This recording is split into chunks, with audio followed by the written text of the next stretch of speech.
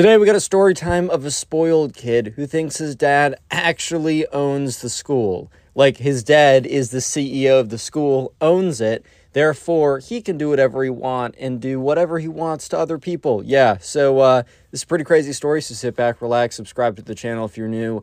Leave a like on the video to claim your free nothing, as always. And with that being said, let's just jump right into it. Alright, so at the subscriber school, there's a kid who we're going to call Billy. And Billy was a spoiled kid. He was your standard spoiled rich kid. You already know how it is. And as most spoiled rich kids, his parents literally gave him anything he wanted, which kind of diluted and destroyed the whole idea of money, the idea of value, the whole idea that you can't just have everything that you've ever wanted. And also, he's never had to work for anything. I mean, here's the thing. There are parents of that have a ton of money, but they still make sure to instill the right values in their kids. They're still making sure that their kids are getting summer jobs if they want something. They're making sure that they're not paying for everything. And if they are paying for something, that it actually makes sense. Oh, my kid needs to eat. Okay. It's oh, my kid wants diamond, I don't know, studded cane or something. I don't know, man. Then obviously they wouldn't buy that. But unfortunately, Billy was a spoiled kid and his parents didn't really care. So anyways, right, one day, Billy must have been riding back with his dad. And this part of the story is a little hard to tell because obviously the subscriber was not in the car with Billy. But it was just overheard from different rumors and different people. But basically what happened is Billy, the spoiled kid, was, in the car riding back with his dad, and he was on his phone, I don't know, right, playing some game or something, but it's not like he had AirPods in, he wasn't listening to music because he heard what, Billy's dad was saying. So Billy's dad was on the phone with the principal, and they were having some kind of conversation or something. I think Billy's dad, I don't know, did some stuff maybe he did do some stuff for the school. Maybe he gave, donated something, or maybe he volunteered. I don't know. So Billy's dad did have some affiliation with the school. However, Billy, the spoiled kid, was sitting there and hearing that his dad was talking with the principal, somehow came to the conclusion that since his dad was on the phone with the principal, he must actually own the school. So I don't know what Billy's dad said that made him believe that, but I think Billy's dad must have said something that he wasn't oh, and since I own the school, he didn't say something verbatim like that, but he must have said something that made sense in context. But since Billy, the spoiled kid, didn't hear the whole conversation and also wasn't hearing what the principal was saying, must have misconstrued that whatever was being said was a conversation that confirmed that his dad owned the school and not that his dad was helping out with the school, which is what actually was happening. So right, after that, Billy kind of had a massive ego blow up. And since he's a spoiled kid, he already has a pretty decently big ego for no reason. But now that he believes that his dad actually owns the school, his ego is 3x what it was before. So the next day, Billy came in with a newfound sense of confidence. It wasn't as if he wasn't confident before. I think, as I have already said, he was, the spoiled kid. He was pretty confident, right? However, he had this newfound kind of sense of confidence after falsely believing that his dad actually owns the school. So anyways, he comes into class. And the first period class he has with the subscriber. So he sits down, not right next to the subscriber, but close enough to the subscriber. And so he's sitting there, and the subscriber's listening. And at this point, this is a first-hand account, since the subscriber sees all of this.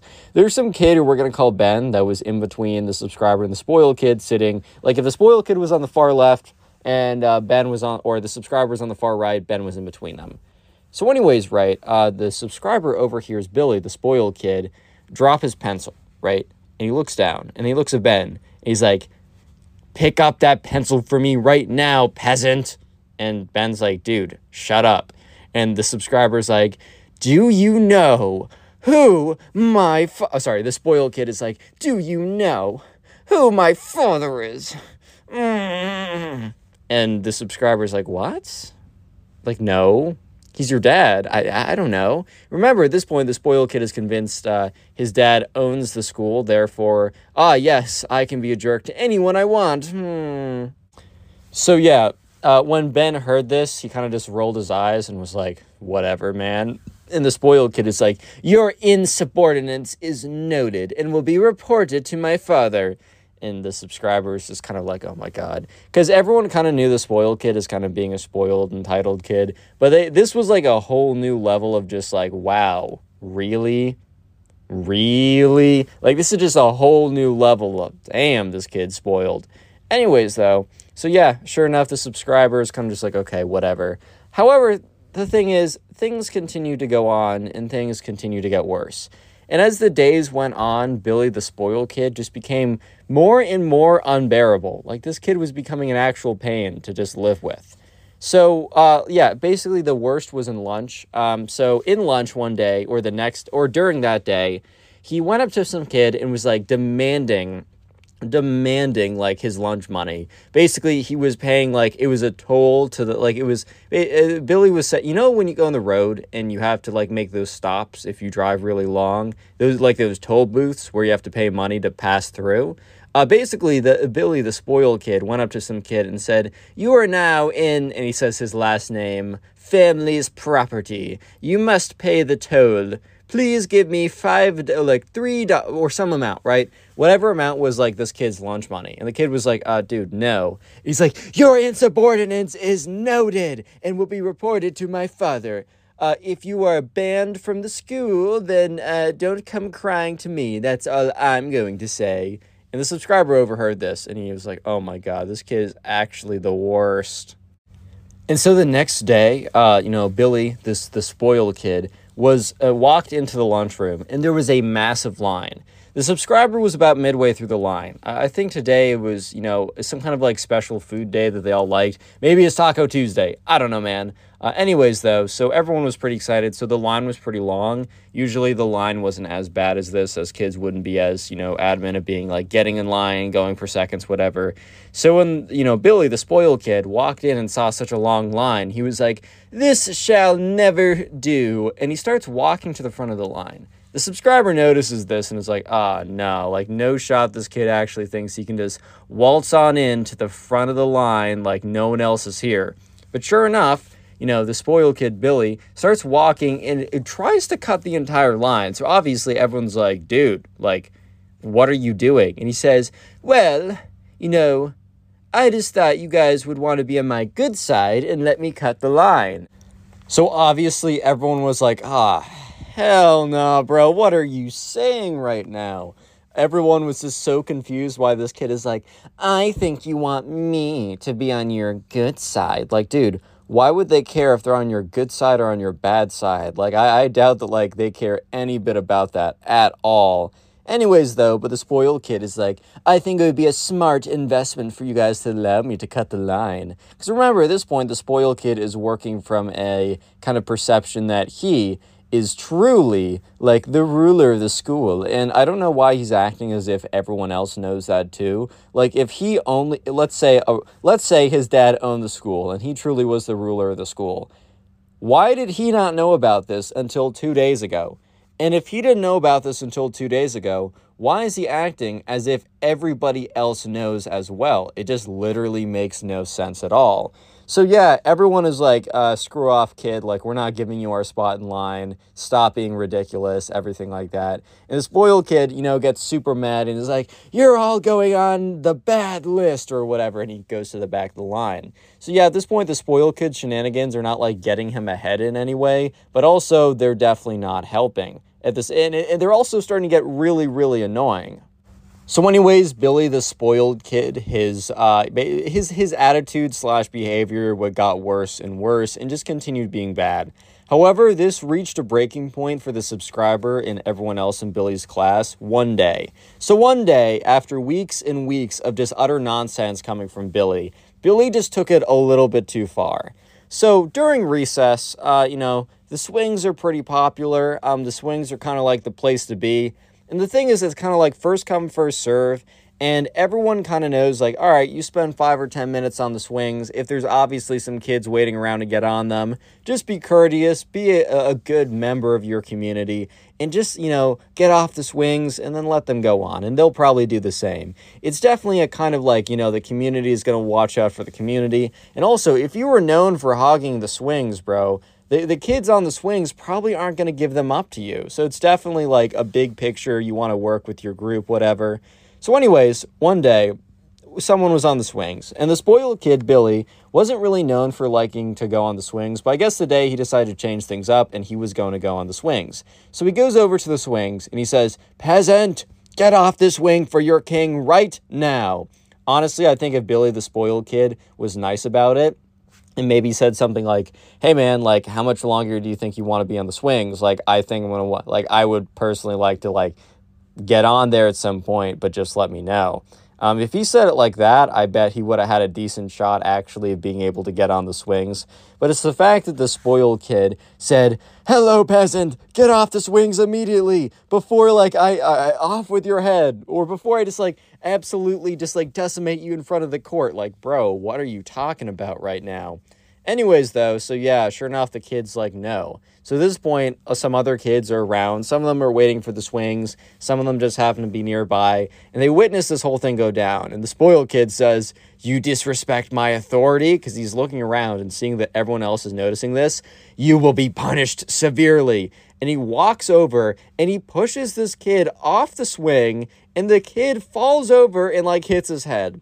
So he has to go to the school nurse. The spoiled kid is, like, in timeout or gets a very light, moderate punishment. But at this point, all the kids kind of, like, get together afterwards and are like, dude, the spoiled kid has gone way too far.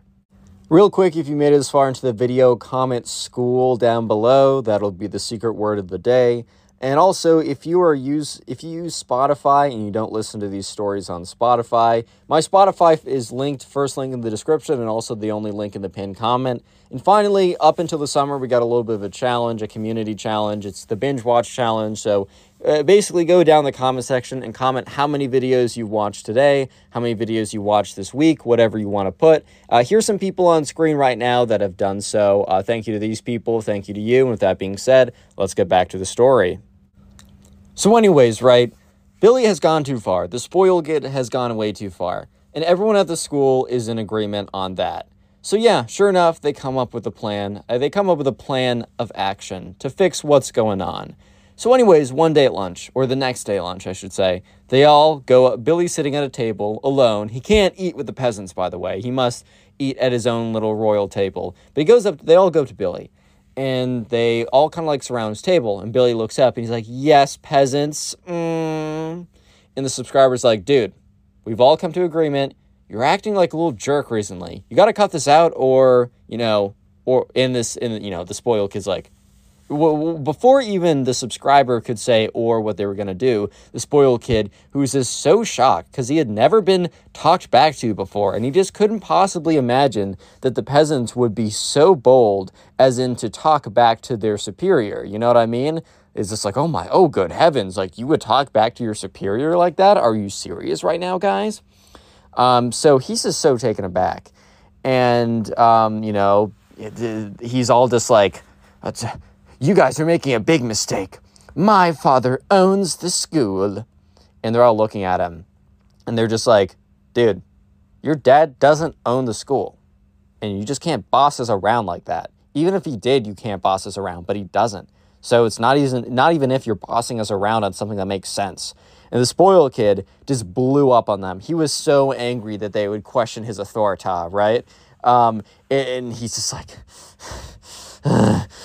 starts shouting, "You're all just jealous of me because my father is rich. I can do whatever I want, and you will always be lesser than me. You must submit. You're better off submitting before I destroy you all." And so everyone around the table is like, "Oh my God, this kid is so cringe and lame. I didn't know you could be both like that." So yeah, all the other kids just kind of look at him. And then they looked at each other, and then they nodded. They all nodded at each other because they were all in agreement that action needed to be taken. Yeah, so sure enough, they're still at the table. And after, like, the spoiled kid finishes his, like, crazy, explosive, like, freak-out session, he's like, the subscriber says, "Look, dude, we're all in agreement. So either you're going to quit, you're going to cut out with all this, like, peasant talk and trying to cut us in line, bossing us around, and overall just being a jerk to us, and you know what you're doing. You know what if you keep on doing that, we're not going to allow you to do anything." And the spoiled kid's like, "Excuse me?" And the subscriber's like, "Yeah, we've basically talked to the entire class. They're not going to let you play Foursquare. They're not going to let you on the swings. They're not going to let you do this during recess. They're not going to let you do that. And basically, the subscriber goes down a whole long list of basically everything at school that was fun. The whole class was going to basically block him. Think of this of like some kind of like blockade or whatever, just as a leverage tool. Low-key kind of smart from the subscriber and his friends. And the spoiled kid is like, you guys don't control me. I can do whatever I want. And the subscriber's like, all right, man, like, that's fine with me. You can do whatever you want. Like, that's fine.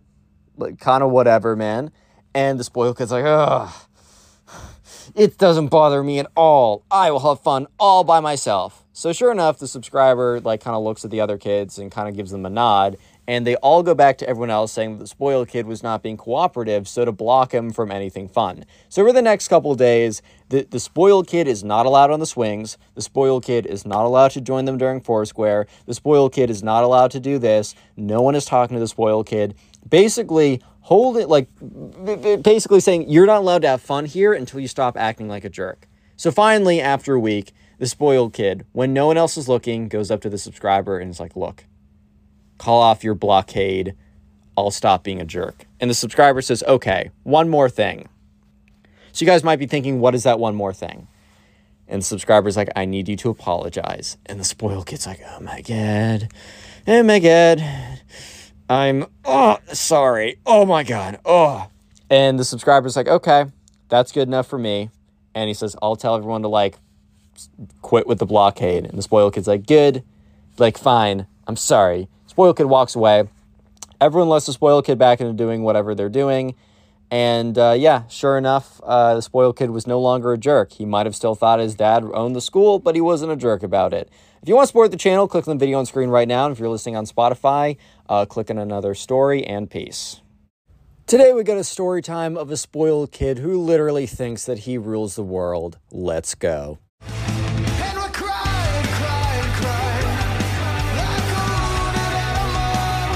Call the subscriber Andrew. So this all happened when Andrew was about in like, I think like 5th grade or so, and there was a new kid who moved into his neighborhood. And this was over the summer, so Andrew has not met this kid yet, as he would probably meet him next year or when school started in the fall. But the new kid's mom got on Facebook and connected with all the other Facebook moms in the neighborhood and was kind of just reaching out to them, being like, hey, you know, my son is new to the neighborhood. He's going to be starting school in the fall, and I really want him to have a good time. Can he, like, meet some of you guys or whatever? So one night, one, like, summer night or whatever, Andrew's mom arranged that Andrew and her would go over to the new kid's house, and so Andrew can meet the new kid and they can become friendly before school starts, and also so Andrew can meet the mom as well. Anyway, so that night, you know, rolls around and, you know, they get into the car and they drive over. And, you know, Andrew is talking to his mom. He's like, Mom, I don't think I've ever been to this part of the neighborhood. And Mom's like, well, this is a very special part of the neighborhood, as they approach a gate. Basically, this was like the gated community part. And a lot of times, gated communities are kind of like places in neighborhoods that are like protected by like a gate that goes all around them. And it normally costs a lot of money, and the houses in there are a lot. A lot of people enter the gated communities just because they have a lot of money and they don't want people coming in or whatever. So this is the first time Andrew has ever been to this part. And he's like, wow, like I've never been to a place like this. And Andrew's mom is like, yeah, Andrew, it's probably going to be a pretty nice house too. So, you know, have fun over there or whatever. So they get to the gate and Andrew calls up, Ben, that is the name, but if we're doing names, Ben is the name of the spoiled kid who lives at this house. Andrew's mom calls up Ben's mom, and, you know, Ben's mom's like, oh, yes, the code for us is like 4772 or something like that. So she enters that in, the gate opens up, they go through, and they're going down, and Andrew's just looking out the window at all of these spectacular houses. And it's just like, oh my God, like I never knew that this part of the neighborhood actually existed. So eventually they pull up to Ben's house, and it is a wonderful house. It is obviously a quite expensive house too. They pull up, they, you know, pull into the driveway, they get out. Andrew and Andrew's mom walk up, and Andrew's like, oh my God, this house is insane. And Andrew's mom's like, I know, but don't say anything like that when you get there. And Andrew's like, I know, Mom. They get up, they knock on the door, and Ben's mom greets it. It's like, oh my God, hello there, guys. You know how moms greet each other. Hello. And Andrew's mom's like, hi there, and gives like a little hug or whatever. And, you know, Ben's mom's like, well, Ben is upstairs. I told him to come down, but he's in the middle of one of those video games. You know how it is." And they both laugh, and Andrew's like, "What?" And Ben's mom's like, "Well, Andrew, just run up there. Run up into Ben's room. He'll say hello." So, Andrew's like, "All right." Andrew goes up the stairs, knocks on the door. It's like, "Yo, what's up?" And you could hear Ben be like, "Go away, Mom." And Andrew's like, "Hey, it's not your mom." And you just hear like a silence. And then you hear, "Open the door." And so, Andrew opens the door, walks in, and Ben is in the middle of like, I don't know, like a Fortnite game or something. He's playing some game and he's completely like occupied. He's like, "Hello there, what was your name?" Andrew's like, "Andrew." "Ah, Andrew, hello. I'm pretty busy right now, so feel free to just take a seat on my bed." "Actually, no. Can you stand? Can you stand? Is that okay?" Andrew's like, "Yeah, that's fine. That's fine, I guess." And so Ben is just going away, playing his like Fortnite or whatever, and Andrew can hear the two moms downstairs laughing at something that probably wasn't that funny that the other one said, but you already know how it goes. But anyways, eventually, Ben, he loses. He's like, boom, slams his fist on the table. He's like, "God damn it." And he turns around. He's like, "Yo, what's up? Hey, sorry. Weird introduction. My name's Ben. What's your name?" And Andrew's like, "I just said that," but he doesn't say that. He's like, "My name's Andrew." And then Ben's like, "Well, don't expect me to remember that. I might have to ask again." And Andrew in his head is like, "Dude, well, I'm coming to your house because you wanted to meet people. Are you serious?" But anyways, right? Andrew just kind of like bites his tongue and is like, "All right, whatever." And Andrew's like, "So, what do you like to do?" And, Ben's like, "I don't know. I like to play Fortnite. I like to take my parents' cars for a spin." "What cars do your parents have?" And Ben's like, "Oh, no, don't even tell me. Let's go to the window now." So Ben leads him to a window that looks outside, that like looks out at the cars, because he's looking at the car that was parked. And Ben is like, "Oh, that's so sad. That's so sad. I don't even know what kind of car that is. And trust me, if it was a nice car, I would have known." And Andrew in his head is like, "Oh my God. This kid probably had to leave the old place he was living because he burned all the bridges with anyone he could have been friends with. Oh my God." And Andrew's like, "Well, yeah, it works. It's a car. It got me from my house to here, so it functions." And Ben's like, "Well, I guess kind of. I'm surprised it isn't falling apart right now. Like, when's the last time you got that checked for like raccoons living in there? Oh my God." And Andrew's just like looking at him like, "What?" And Ben's like, come here. They walk downstairs, and Andrew and Ben's mom's like, "Oh, look at those two. They're already becoming such great friends." No, they weren't. But anyways, right, Ben leads them out, and he's like, "All right, man, come over here." He brings them to, like, behind, like, the backyard of his house, and it's a pretty crazy house. Like, there's a massive backyard, and then there's this garage, and it's a car garage. So Ben's like, "Take a look at this," and he takes out this like clicker and he clicks it, and then like this garage door starts to open, and there are 4 freaking cars back there, and it's like Mercedes S-Class, Aston Martin. It's like the fanciest freaking cars on planet Earth. And Ben's like, "Look at these babies, like these are insane. These are all my dad's cars. Like my mom has this like stupid G-Wagon or whatever, but these cars, these are how you get all the women, bro." And Andrew's like, "Okay." And Ben's like, "Yeah, these cars go for at least $200,000 each at auction. Unlike most cars that depreciate and fall apart, these actually aged like fine wine. I don't know how, but that's what my dad said." And Andrew's like, "Andrew, do not beat this kid up. Do not beat him up. He deserves a punch in the face, but don't do it. Don't do it, Andrew. Don't do it." And Andrew's like, "So, cool." And Ben's like, "Of course it's cool. It's awesome. My cars are awesome. There's not even a question. There's not even a doubt in my mind that they are the best cars ever. Oh, want to take a look at your car again?" And Andrew's like, "Nah, I think we took a good enough look. Anything else you want to do?" And Ben's like, I don't know. Let's just go back upstairs, I guess." So they walk back upstairs, and Andrew, as he's passing his mom, Andrew's mom looks over, and Andrew makes this face of like, like kind of like does that, like, you know, that like you take your hand, you kind of like make a quick movement next to your neck, like nah, like this is not good, bro. And Andrew's mom kind of gives him this look of like, keep going, like doesn't matter, let's shut up. And Andrew's like, okay, fine, I'm not getting saved from this, I just got to deal with this kid. So anyways, Ben's like, so do you want to see my third floor? And Andrew's like, you have a third floor to your house? He's like, yeah, we actually have a fourth floor too, but let me show you the third floor of the house. And he opens it, he goes up these stairs, and they walk up, and it is the most insane thing ever. Every game, every toy, everything is on that floor. It is the most insane thing ever. There's air hockey, there's like a mini bowling thing, there's a mini golf thing. It is ridiculous. And Andrew's like, oh my God, dude, this is insane. And Ben's like, I don't know, my last house was actually even cooler. This is such a downgrade. Like, this honestly sucks. This sucks so bad. I don't know why I'm showing it to you. Maybe so that you could pity me or something. And Andrew's like, pity you? Like, this is the coolest thing ever. Like, I love air hockey. And he starts like going on there and turns it on, starts beating it. And Ben's like, turn that off. And Andrew's like, okay. Ben's like, sorry, I just don't want it to get scratched up. And in Andrew's head, he's like, you don't want your air hockey set to get scratched up.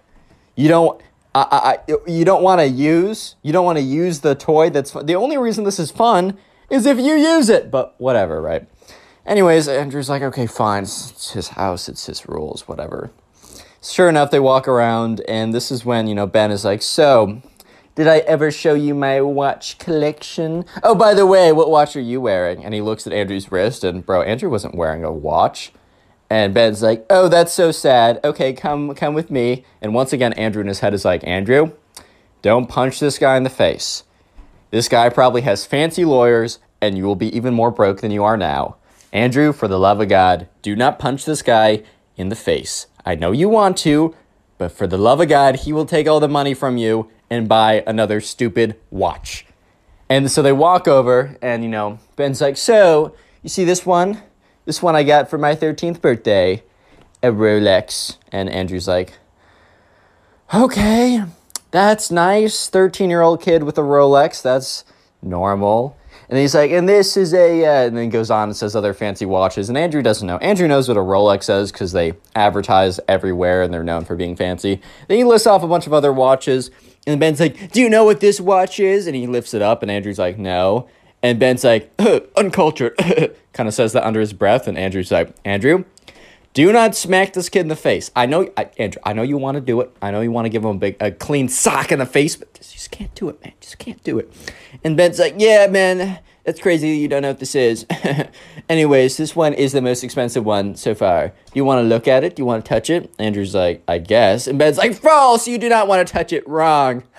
If you touch it, the value it would just fall apart. The value would just go down to zero if you touched it. And Andrew then says, well, I mean, you're touching it right now. And Ben's like, yeah, it doesn't matter if I touch it, but if you touch it, the value goes to zero. And Andrew's like, Andrew, don't punch this kid in the face. Whatever you do, I know you want to. I know you got a clean shot right now to just sock him in the face, but don't do it, Andrew. Don't do it. Do it for me, buddy. Do it for me. You don't want to lose. You don't want to make this kid buy another car with your money that's going to be taken from your mother. Don't punch him in the face. He's got fancy lawyers. Real quick, if you made it this far into the video, comment spoil down below. I just want to see how many people made it this far, and I want to see the names and faces of the people who do. I'll try and heart a bunch of comments that say the secret word of the day. Don't take it personally if I don't get to your comment. And if you want to support the channel even more than you already have by making it this far, which thank you, watch time is super important. If you can go ahead and binge watch these videos, meaning sit down and watch like 2, 3, 4 plus even more videos in one sitting. If you do that, go in the comment section and comment down below either how many videos you've watched or what you're doing while you're watching them, such as like playing video games, trying to go to sleep, or if you're like putting on a playlist in the background or something. Whatever you're doing, let me know, and so I can heart it, say thank you, and also shout out someone like this person on screen right now, shouting out people who tell me how they're supporting in videos. Anyways, let's get right back to it. So this point, right, Andrew is just like, Andrew, man, please, you gotta hold it together for your mother, your beautiful mother. Don't punch him in the face for your beautiful mother, man. And anyways, he's saved by the bell because he hears this kind of ding noise, and Ben's like, whatever. And, Andrew's like, dude, what was that bell noise? He's like, that just means dinner's ready, or probably not even dinner, probably just our, our entrees or whatever. And Andrew's like, what? Because Andrew's just like, used to his mom being like, dinner. He walks down, it's like mac and cheese, and he's done. So they walk down there, right? And they see Andrew and Ben's mom already sitting at the table. And they sit down, and this like guy comes out. And that's when Andrew realizes that they have a freaking personal chef, bro. That is the most ridiculous thing I've ever heard. And he comes out, he's like, today we will be having beef Wellington. And bro, I swear to God, dude, I don't know about you, but the food name beef Wellington makes me think of like, oh wow, yeah, that's ridiculous. Like, of course, of all the meals they're gonna be having, it would have either been like gold leafed sirloin steak, or it would have been freaking beef Wellington. And literally, when the guy says beef Wellington, Ben goes, "Oh, I had that last week." And Andrew's mom and Andrew just make eye contact, and she kind of looks at him and gives him a look of like, chill, Andrew. And Andrew's like, my fist belongs on his face. Oh my God. Anyways, though, so they sit down and they start eating it, and it's so freaking good. It is so good, at least according to Andrew, right? Andrew's just devouring it. He's like, oh my God, where can we get some beef Wellington at home? But Ben looks at it and kind of takes a little sniff of it and like cuts a little bit, puts it in his mouth. He goes, "Bleh! This is worse than last week's." And the personal chef comes around and be like, sir, how can I fix this for you? And Andrew is starting to get really angry. He's like, this kid is literally the worst person on planet Earth. But anyways, I mean, there's only so much you can do at that point. There really isn't that much you can do. And Andrew's like, if I punch him in the face, it's going to be really bad. He's got fancy lawyers. And, Ben's like, whatever, I'll starve. And the chef's like, no, please, let me get you something. And Ben's like, no. You had one shot, one opportunity, you blew it. And so the chef took it away. Andrew finishes it. And Andrew actually like stops the chef and says, hey, I'll take that. And the chef's like, all right. So the chef gives him, like, Ben doesn't see it, but Andrew takes Ben's plate with like one bite into it and just immediately devours it as well. And eventually, right in between that and like their dessert, Ben's mom is like, so I'm so excited that you two are getting along. That's so nice. How about we go around, we talk about like our highs and our lows. Let's do rose and thorn. Tell me what was a good thing, that's the rose, and tell me what is a bad thing, that's the thorn. Ben, do you want to go first? And Ben's like, fine. I guess the rose was the fact that I get to go to bed every night. Sleeping is so cool. But I guess my thorn's actually a lot of things. Let me take a second. Oh, I know exactly what my thorn is. You know that new kid, that stupid kid, Mom? And, like, Ben's mom's like, what, honey? He's like, yeah, you know that stupid kid that you had me hang out with yesterday? He totally was not respecting my authority. He did not understand that I was just intrinsically a better person than he was. And Andrew at this point was like, what the fuck? What? Intrinsically a better person than you are? Bro, what are you saying? And then Ben goes on to go completely mask off. And he's like, yeah, you know how, like, that kid didn't have any money? And Ben's mom's like, Ben, I think it's time to elaborate on your rose. I think we've heard enough of your thorn. Trying to cover up the fact that her son is a complete lunatic, a maniac, freakazoid, right? And Ben goes like, well, no, let me finish my thorn. Yes, this kid, he didn't understand that, like, when I told him to give me a foot massage and I give him, like, $5, because that'd be more money than he'd ever seen his entire life or something, he, like, totally flipped out. And then I went on to tell him that, like, we live in a society, like, the caste system. I was learning about that in history and how, like, he's the peasant and I'm the king in this society. And that, the dynamics, right, the dynamics between the peasant and the king were not really being reflected in the way that he was talking back to me, Mom. To me. And at this point, Andrew's like, is this staring at his mom? Just staring at his mom. And Andrew's mom kind of like gives him like a kick under the table. Because like Andrew was like, bro, I gotta say something, man. I gotta say something, bro. Like, I can't let this go on. And Ben's mom is looking mortified. Because while she lives in a bubble, she also understands what is not polite conversation. And one could say that this was not polite conversation. You know what I mean? And Ben goes and be like, yeah, dude, this is like, it was ridiculous. It was insane. I mean, I offered him $5 whole American dollars for a foot massage. It was crazy. And he said no. And he got all upset or something. And, you know, I tried to, like, shove my foot in his face anyways. And that made him more mad. I was literally giving him a second chance to respect the kings of his society. I mean, Mom, he's literally a peasant. I mean, did you see his whip? He's a peasant, Mom. At this point, Andrew's like, what? How do you not expect me to punch this guy in the face? By the way, little disclaimer, don't punch anyone in the face, even if they deserve it. It's a bad idea. This kid, maybe this kid. But in general, no, I don't condone violence. Off the record, maybe this kid. But anyways, back on the record. And Ben is just like, anyways, right? So, Andrew, what was your rose and thorn? Actually, I don't really care. Mom, this game sucks. What's the next thing we can talk about? And Ben's mom is like mortified once again. And Ben's mom's like turns to Andrew, and Andrew's mom's like, isn't Ben so funny? He's like a comedian or something. He's really funny. And Andrew's mom's like, aha, yeah. And Ben then goes on, completely destroys whatever his mom was trying to do. And he's like, what do you mean I'm funny, Mom? None of that was a joke. You know that. You know what we talk about behind the scenes. Do they not know, like, what this is?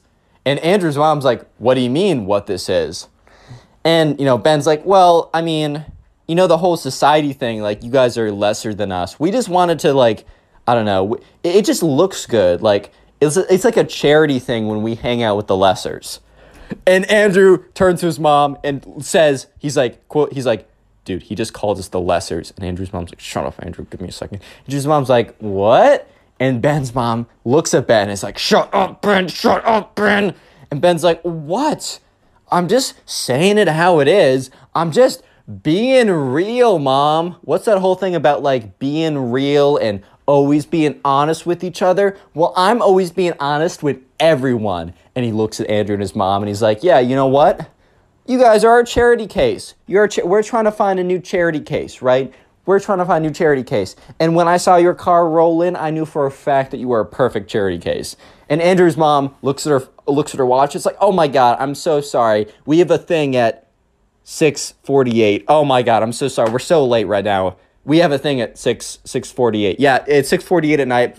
On that moment, I'm so sorry. We gotta go. Andrew's mom picks up Andrew. Andrew in his head's like, yes, escape. And they walk out, and Ben's mom, I hope to see you. Oh, I'm so sorry you had to cut this short. Also, Ben is being so funny today. Gives him a punch, and he's like, ow, Mom, why'd you punch me? And she's like, oh, he's so funny. I hope to see you guys soon. And Andrew's mom turns around and is like, yes, goodbye now. And they both walk out. They get into the car, and Andrew's like, do you think that if we stayed there long enough that they were going to, like, I don't know, put us in camouflage and then try and hunt us or something? Like, bro, that was insane. And Andrew's mom's like, you know what? I've never met anyone in my life like that. And we will not be seeing Ben again. And Andrew, you better stay away from Ben. Andrew's like, well, yeah, because if I was near him again, he'd be punched in the face. Andrew's mom's like, don't punch anyone in the face. I mean, okay, that kid has fancy lawyers. Don't do it, Click Andrew. on the video on screen right now. I know you'll enjoy it. Just click it. Do it. From a spoiled brat who literally says that he owns poor people. Yeah, dude, he actually said it. To a kid who starts crying because they have to fly public transportation. Oh, good heavens. These are the most spoiled kids of all time. Let's go. And we're crying, crying, crying, like a wounded animal. So we're going to call the subscriber who submitted the story Jeff.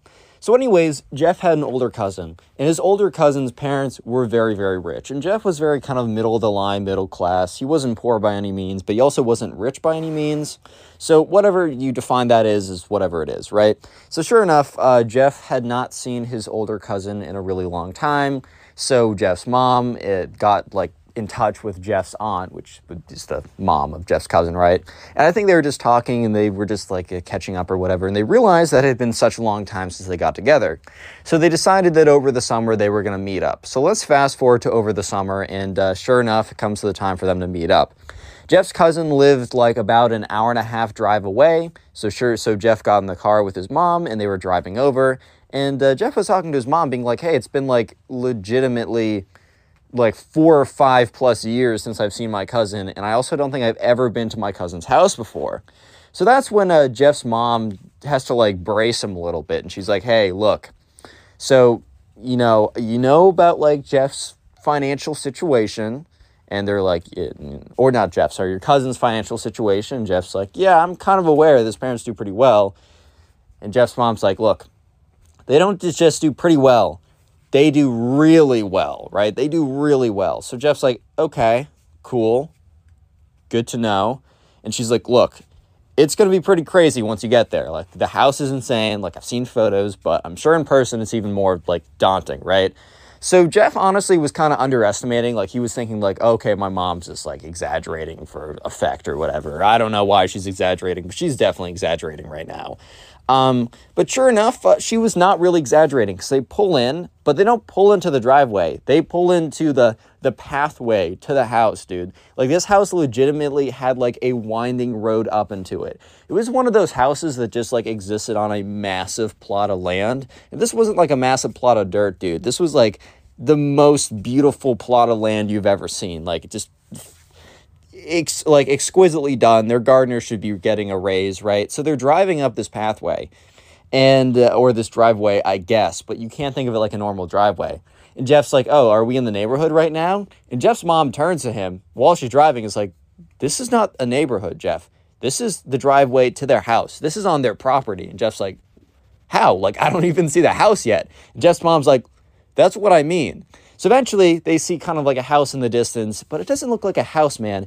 It looks like a legitimate hotel. Okay, it doesn't look like a hotel, but it looks about the size of a hotel. Obviously, it looks much more like a house, but for sizing-wise, it looks like a hotel. And Jeff's looking at this thing. He's like, that's insane. Like, Mom, there's no way.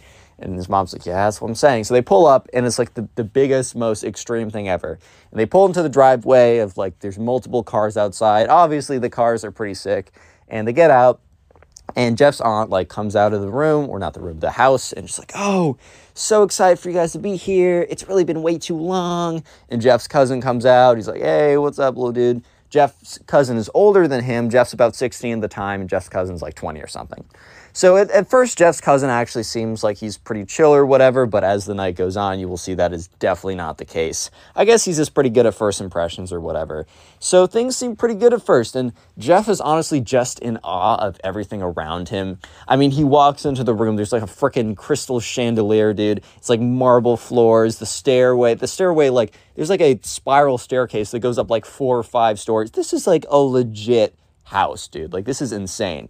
And, you know, so Jeff's aunt is kind of like giving them a little bit of a tour, but for her to give an extensive tour of the entire place would probably take legit hours. So it's like a very quick, here's the bathroom, here's the kitchen, here's the movie room. The movie room, dude. Dude had a projector and a movie. It was insane, right? Here's the bowling room. Bowling? What? Anyways, so yeah. Eventually, Jeff goes up the stairs with his mom. There's a guest bedroom. 2 of them actually, more than 2 of them actually, but there's 2 of them right next to each other for them to have. They're on the 3rd floor, and it's just like, wow, okay. So Jeff gets his stuff in, plugs in his phone, walks over to his mom's room.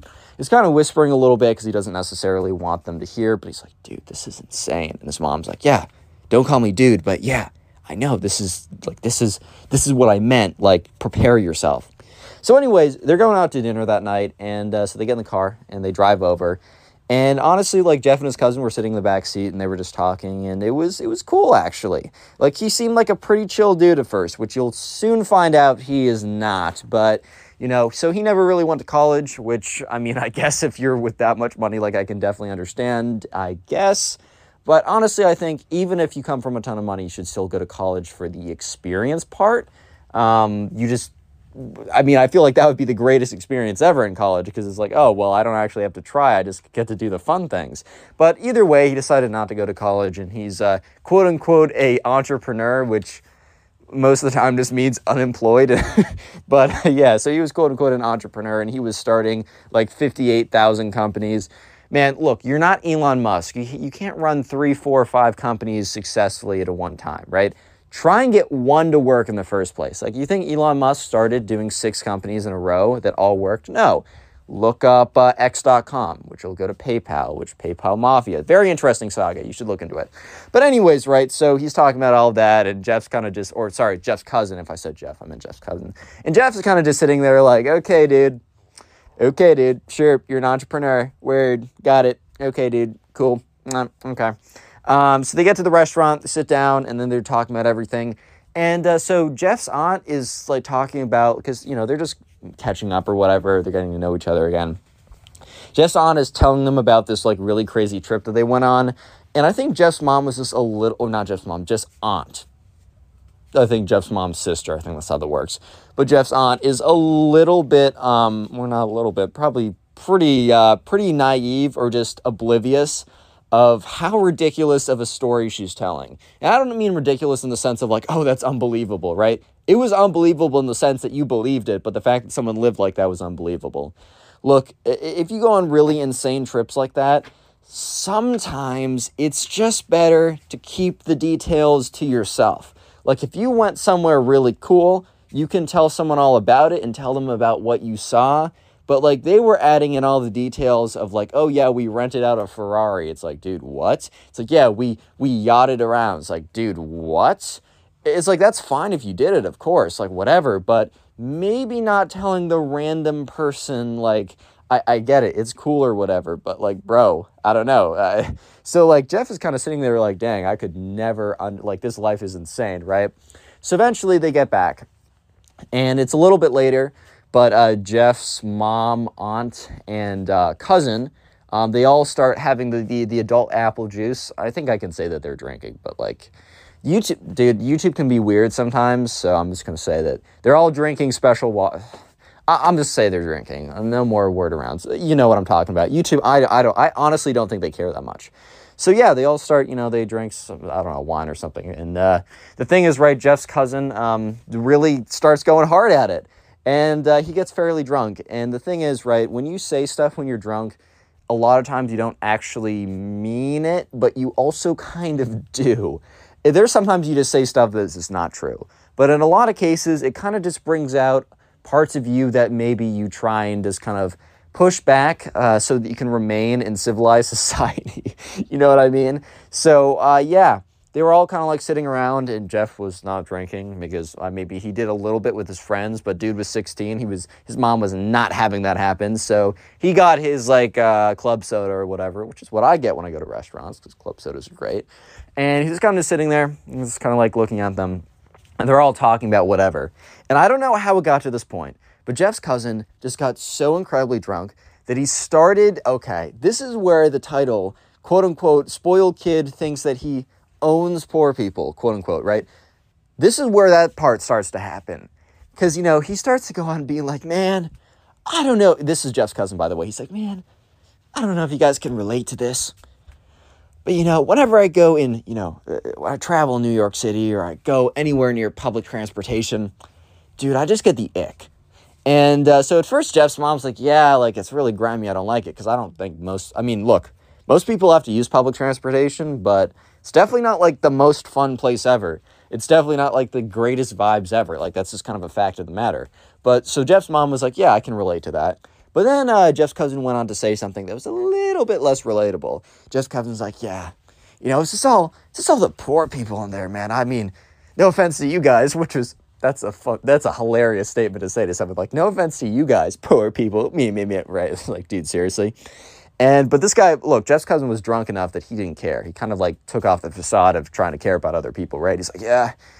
He's like, I wish that there was a social program that like got rid of them. Like, dude didn't even say like, I wish there was a program to help the poor. He's like, I wish there was a program to get rid of them. Like, ship them off somewhere else, dude.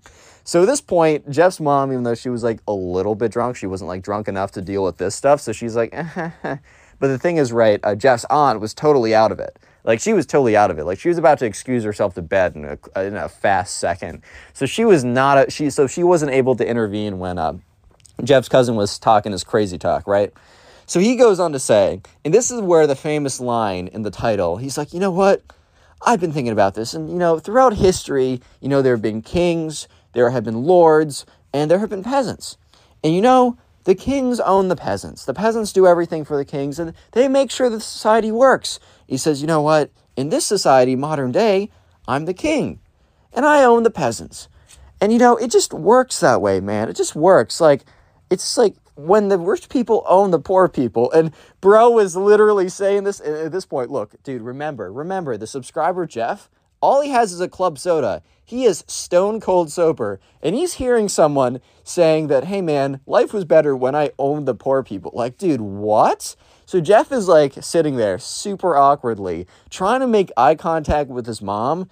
And his mom is kind of looking at him like, chill. Don't say anything. Because she doesn't want to look, they're sleeping over at their house that night. She doesn't want to cause a problem or anything. But obviously, it's pretty problematic what he's saying. He's like, yeah, man, society just worked better when the poor people did exactly what people like me would tell them to do. Think about it. How bad was society in he said I don't know, a 1600s kingdom, which I don't know if you heard of the French Revolution before, but might want to look into that because people weren't too happy about that system, at least not for a long time. So just pick up a little book on the French Revolution and learn a thing or two about the guillotine, my friend, because that system doesn't tend to work out that well. And maybe if you masked it or made it look like something else, then maybe it would function even in modern day society. And maybe parts of modern day society are more like that than you think. And it's just a bunch of smoke and mirrors and not showing your entire hand. But anyways, I digress. Because Jeff is sitting there in the most awkward, uncomfortable situation. Because his cousin is looking at them and is saying this stuff, but is saying it as if he's saying the most rational stuff ever. And he's basically saying stuff looking for them to nod their heads and be like, yeah, dude, you're so right. You should literally own us and decide everything we do. We should be working for you forever for free just because you make great decisions. You should be the dictator of everyone because you were born into a rich family. Of course, dude. Yes. It makes so much sense right now, man. You're legit spitting, bro. You're spitting facts. That's what this kid was wanting. But Jeff is because remember, Jeff's stone cold sober. Jeff's mom's a little drunk, so she can handle this. But Jeff is stone cold sober, bro. He's sitting there just dude, what am I going to do right now? This is what? Huh? Are you serious? Yeah, so eventually the cousin's hey guys, I'm sorry, I'm tired. I'm going to go to bed. And he gets up, and his mom's already gone to bed at this point. I think his mom she either heard a little bit of it, but was too drunk to realize and just went to bed, or she just went to bed before the cousin went on this rampage. But eventually the cousin gets up, and he's oh yeah, I'm going to go to bed. Feel free to take anything from the fridge. If you need anything, let me know. I'll be up in the morning. Peace. He just goes up, walks upstairs. So Jeff is sitting there, and he turns to his mom, and his mom looks at him and holds up a finger, just one finger up in the air, saying wait. And they listen, and they hear, Jeff's older cousin walk up the stairs several flights up to his room. And then she's I know. Literally just says, I know, to Jeff. And they both know what they're talking about. That's the craziest thing. And Jeff's wow, I didn't expect that. And she's I didn't expect it, but I'm not surprised. And then Jeff's mom goes on to tell about how Jeff's aunt got into money really quickly, and because Jeff's cousin's dad, I think that's Jeff's uncle, yeah, he just basically, he didn't win the lottery, but he basically struck gold incredibly quickly. It wasn't a gradual rise or whatever. And basically, Jeff's aunt was just really not sure how to parent correctly because his kid was their kid was just kind of as soon as they got into money, their kid was just starting to become of age of 4, 5, 6, 7 when they started to really develop. And she didn't know how to parent correctly, and it was a mess, and she feels terrible. But apparently Jeff's aunt feels terrible about how things have gone, but they just don't know what to do. And yeah, so she explains this all to Jeff. Jeff's oh, word, okay. They both go to bed. The next day they wake up, and Jeff's cousin is just really quiet in the morning. And he says something hey guys, I have no recollection of what happened last night. I don't think I did anything bad, but I was cool, right? And Jeff just looks at his mom, and they both look at each other. And, they're yeah, no, dude, you're good. We just had a good conversation. He's what did I talk about? And Jeff and his mom did not want to say what he talked about. So they're oh, you were just talking about stuff. And he's okay, cool, word. And so, yeah, the next spoiled kid is not as spoiled as this kid, but I think this story is honestly funnier. And we'll call the subscriber who submitted this one Harvey. And I picked Harvey because I had an old animation series on my channel that I've recently unprivated. If you want to watch it, is what I did in 6th grade, right? Harvey and Jeff were the main two people. So anyways, we're going to call the subscriber who submitted this one Harvey. So Harvey was in a French class in college, and kind of the whole class was kind of close. They were tight. They got together. And they decided that they were going to actually fly out to France. So this wasn't necessarily something that was part of the program when you signed up in college to take French. However, this class just got really close, and they got close with a teacher, and the teacher, like, midway through was like, hey, guys, like, what's your comfort level? Like, I thought it'd be pretty cool because we've all done really well this year. I thought it'd be cool if, like, we took a trip to France, and I'd be able to guide you guys. And everyone was super down for it. They thought it'd be really cool. So fast forward to the time over the summer where they all picked that they went to France. So they're busing over. They all live in the same multiple state radius. So they all came together at a certain bus station, and they were all getting on the same flight. So they're busing over right now. And, so anyways, Harvey looks over at this kid. We're just going to call him the spoiled kid.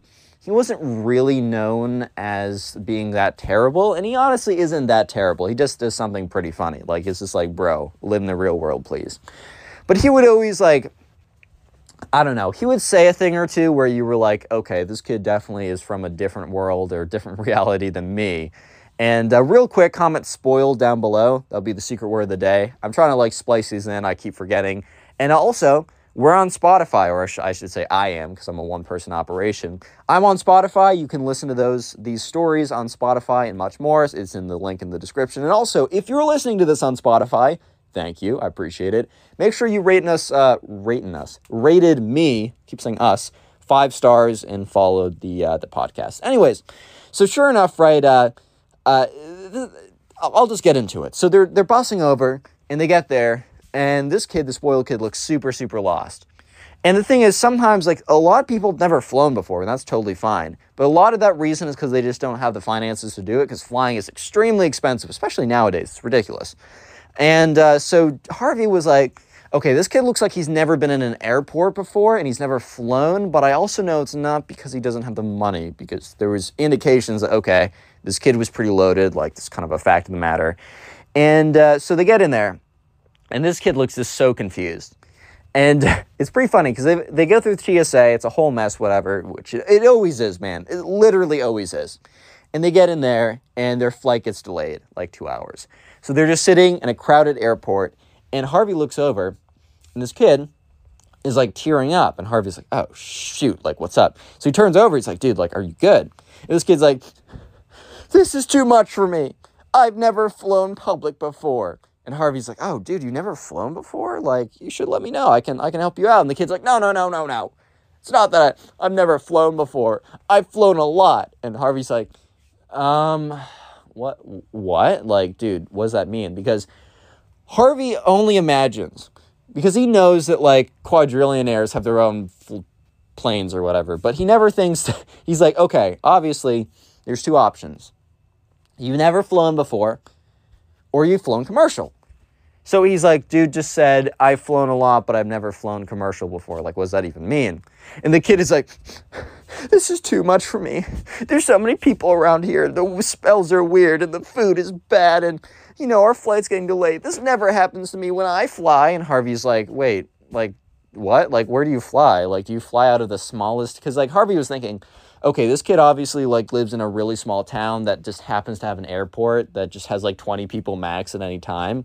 Because that would have made kind of sense for what he was saying. But he's like, this never happens when you fly private. And Harvey's like, wait, dude, what? Because, like, Harvey was just, like, he never thought, like, okay, he knew this kid was, like, had some money, or at least he acted like he had some money. But he didn't know the bro actually had some money, right? You know, dude was kind of like, his parents were doing much better than he expected. So this kid was having a mental breakdown in the middle of the airport because he wasn't flying private, man.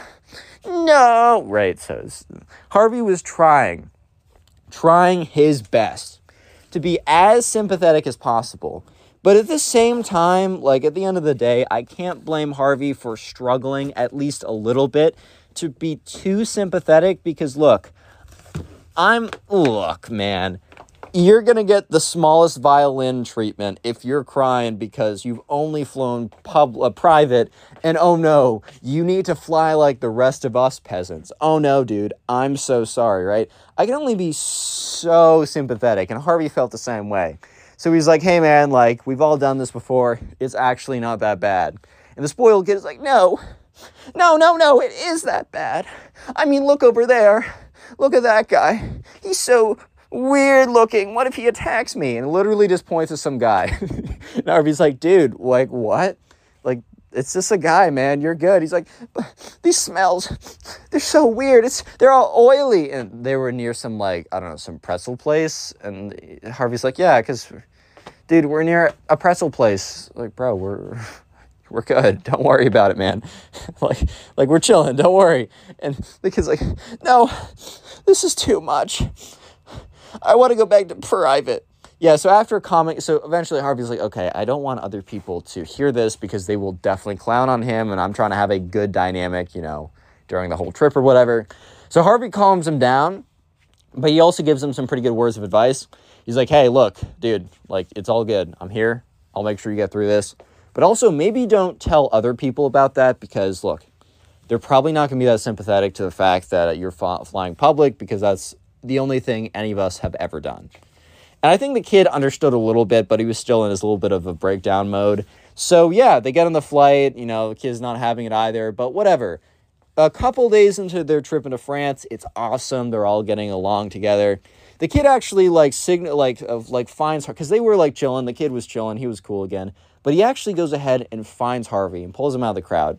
And he says, hey, man, can we talk for a second? And Harvey's like, yeah, dude, what's up? He's like, look, I'm so sorry for the way I just broke down the airport. That's so embarrassing. Thank you for, not telling other people. But also thank you for just telling me not to tell other people. I think I was honestly going to go and find as many people as possible to complain to. You kind of saved my butt there, and I really do appreciate it. Harvey's like, yeah, man, no problem. We're good. Click on the video on screen right now. I know you'll enjoy Today it. we got a story about a spoiled kid who acts like he owns the world, but then the principal brings him back to reality, and it's super satisfying. I know you'll enjoy it, so let's just jump right into it. And we're crying, crying, crying like a wounded animal. So we're going to call the subscriber who submitted this story Jeff. So anyways, right, there was a kid in Jeff's class who we're going to call the spoiled kid because, he was genuinely just the most spoiled kid on planet Earth. His parents gave him everything, and because he always got anything he ever wanted, he just had an air of entitlement to him. He genuinely believed that he received everything that he's received, not because it was given to him, but because it was his right. He was born into the right to have everything, right? Basically, he believed that, everything that was going well for him in life, he genuinely believed that was because of his own grit or intelligence, or, which, I guess some of it was, but the majority of, what he had was because it was given to him.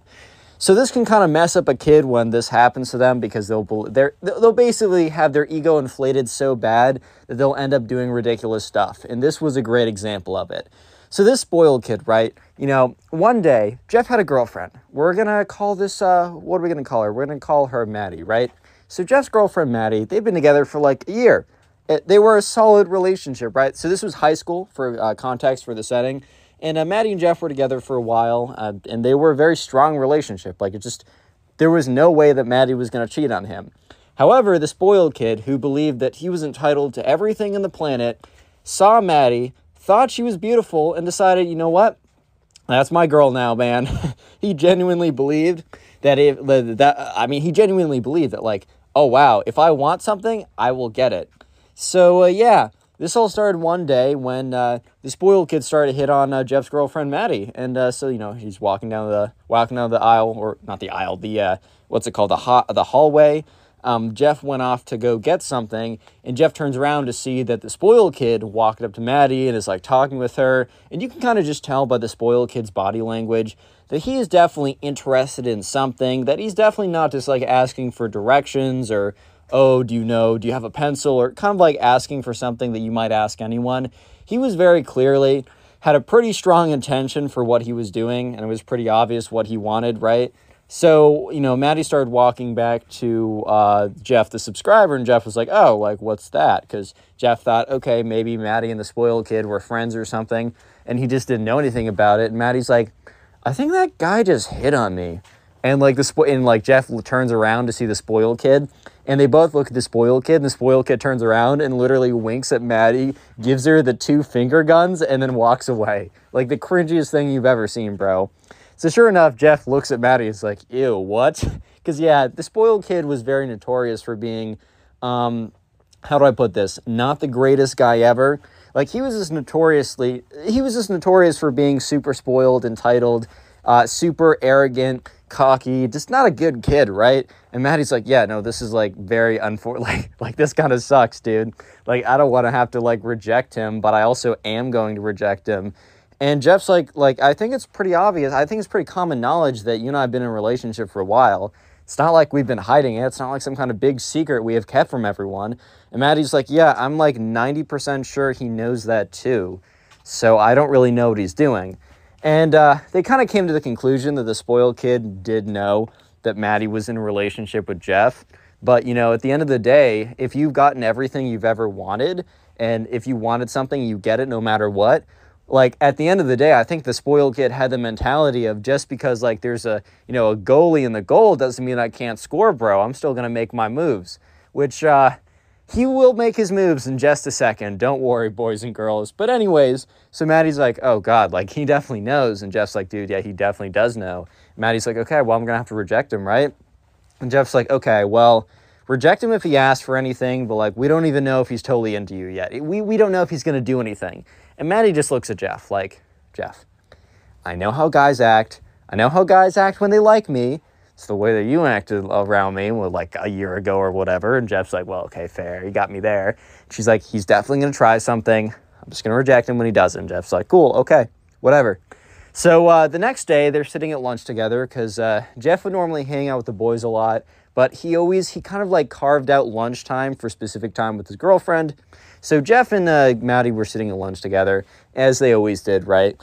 And the spoiled kid came and sat down. So it was a 4-person table, but there's enough tables in the cafeteria that people could sit by themselves, no problem. And so Jeff and Maddie were sitting together at a 4-person table with just 2 of them, and no one else would really sit down because everyone knew they were basically just going on a date every single day at lunch. Like, it was their private time, and so many tables around that there was no need to sit with him. It's not like you'd have, oh, we're out of seats, I gotta sit with you guys. But anyways, the spoiled kid literally sits down next to Jeff. And it's like, what's up, Maddie? Like, my name's like, spoiled kid, like, nice to meet you. And Jeff's like, oh my God. And Maddie's like, hello. It's like a bit of a question mark, right? And the spoiled kid say, oh yeah, what's up? Is this your like friend or something? Maddie's like, this is my boyfriend.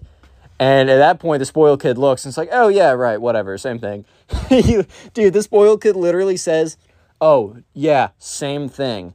Yeah, right, a boyfriend and a friend are the same thing, dude. I mean, maybe in the spoiled kid's mind and his perception, like friend, boyfriend, husband of 10 years with 3 children, same thing, dude. Potato, it doesn't matter to me because you're going home with me either way. But, truth is that's not how it was about to go.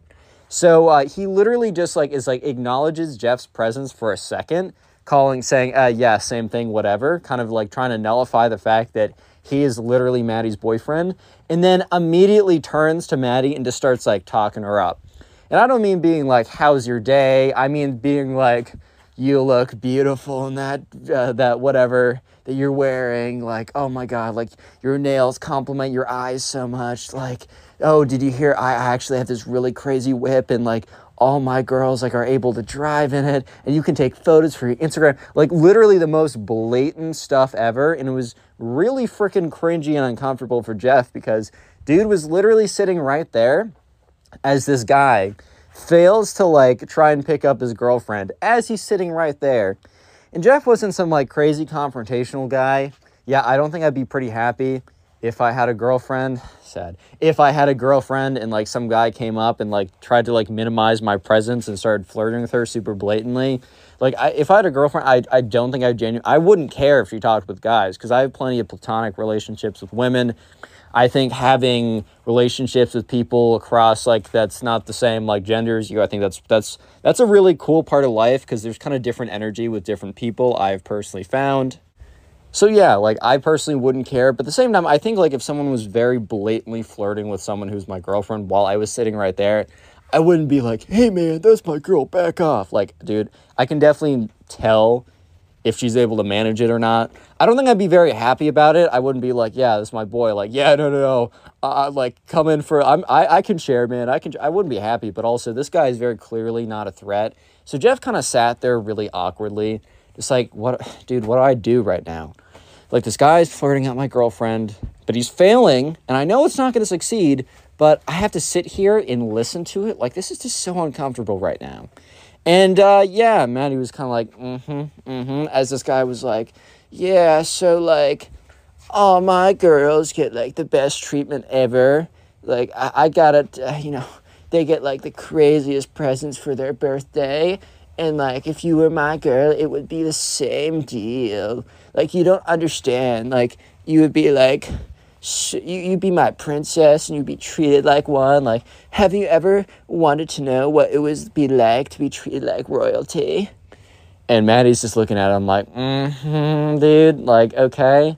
Like, sure, man, you might be able to buy me a cool bag or something, but that doesn't negate the fact that, one, I mean, I have a boyfriend, but even if I didn't, that still means I have to spend time with you. And you're such a trash person that's like you'd have to pay me like $1 million per year. It's a full-time job, bro. It'd be a full-time, hard, arduous job for me to hang out with you. Like, you're going to have to pay me a lot more than one really nice bag and a good time on my birthday only. Because it would be a full-time job, bro. You need to pay me a lot if I was going to be with you, right? So she's kind of just sitting there with a very blank look. And look, the thing is, too, is Maddie was making it as clear as humanly possible that she was not interested, that she was not rocking with the spoiled kid, right?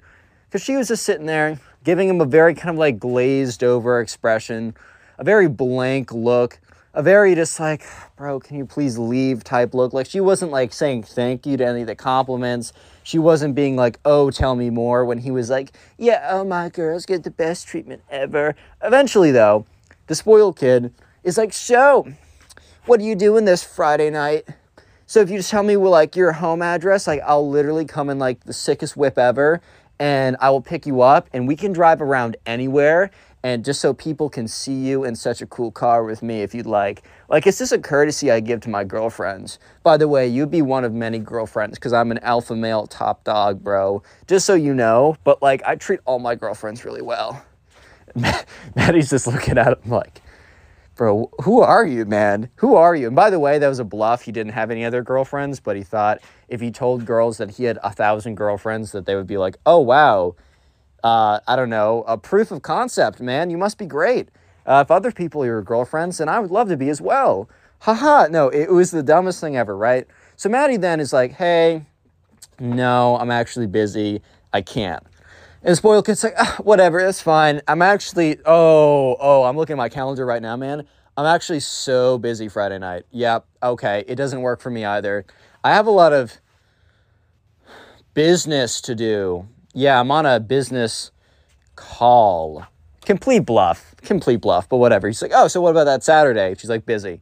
He's like, oh, what about any time this month? Which, bro, I thought you just said you were on a business call. I thought you're a busy businessman, right? Oh, but now you're free for the entire month? Like, really? Did it really just turn that fast? And she's like, nope, sorry. I also actually have no interest on going on a date. I'm fine being friends, but I'm in a relationship. I made that very clear. And he's like, yeah, but dude. And the spoiled kid literally points at Jeff and goes like, kind of like makes this motion of like, him? Really? And Jeff turns around and is like, dude, I'm sitting right here, bro. Like, chill the frick out. Like, I'm sitting right here. Because this kid was literally pointing at Jeff, looking at Maddie and being like, him? This is the guy? When you can choose me? And at this point, the spoiled kid just can't believe, because here's the thing. The spoiled kid has never been told no. He's received everything, and he's never had to work for anything. And he has just been told no. His entire world has just been turned upside down. because someone told him no. This is unheard of. This is unbelievable. The spoiled kid can't believe his ears. Someone said no to him. That's ridiculous, man. But sure enough, right? Sure enough, Maddie holds her ground. She's like, no, sorry. And the spoiled kid, since he can't believe that a girl would ever reject him, decides to turn to Jeff and blames Jeff and be like, bro, I don't know, like, what you did to make her say no to me. And Jeff's like, well, be her boyfriend? What the frick? What? Dude, huh? But he's like, dude, you're gonna, like, pay for it, man. I'm gonna make your life a living hell for this. Like, bro, you totally messed up big. You don't even know. The spoiled kid gets up and, like, storms out of the room. And Jeff just looks at Maddie and be like, well, that was one of the most uncomfortable situations I've been in. And Maddie looks at him and is like, dude, yeah, you think about me. I just had to listen to this kid basically just touch his own peenie for 25 minutes, talking about how great he is, and then ask me out. Like, what? Dude, I said I had a boyfriend in the first 30 seconds. He just kept going. He didn't care. Just like, yeah, how do you think I feel? I was emasculated for the... Well, actually, no, I wasn't emasculated. The whole thing was pretty funny. Like, I knew I was chilling, but dang. Well, I guess we're about to see how he's going to quote-unquote ruin my life. Jeff really thought this kid was bluffing. Jeff really thought that this, like, the spoiled kid was just saying this to try and get under Jeff's skin or whatever, which he kind of did a little bit because Jeff was pretty annoyed by the whole situation. But Jeff didn't really expect that the spoiled kid was going to follow through and do anything. However, the spoiled kid was a little bit more true to his word than Jeff imagined. Since the spoiled kid always kind of got anything he ever wanted, he kind of just assumed that, oh, he's not actually going to follow through with this. Like, he's literally just saying this. But no, the spoiled kid actually went ahead and did something bad. So anyways, right, one day, the next day, Jeff is walking back home. So Jeff lives close enough that he can just walk back home.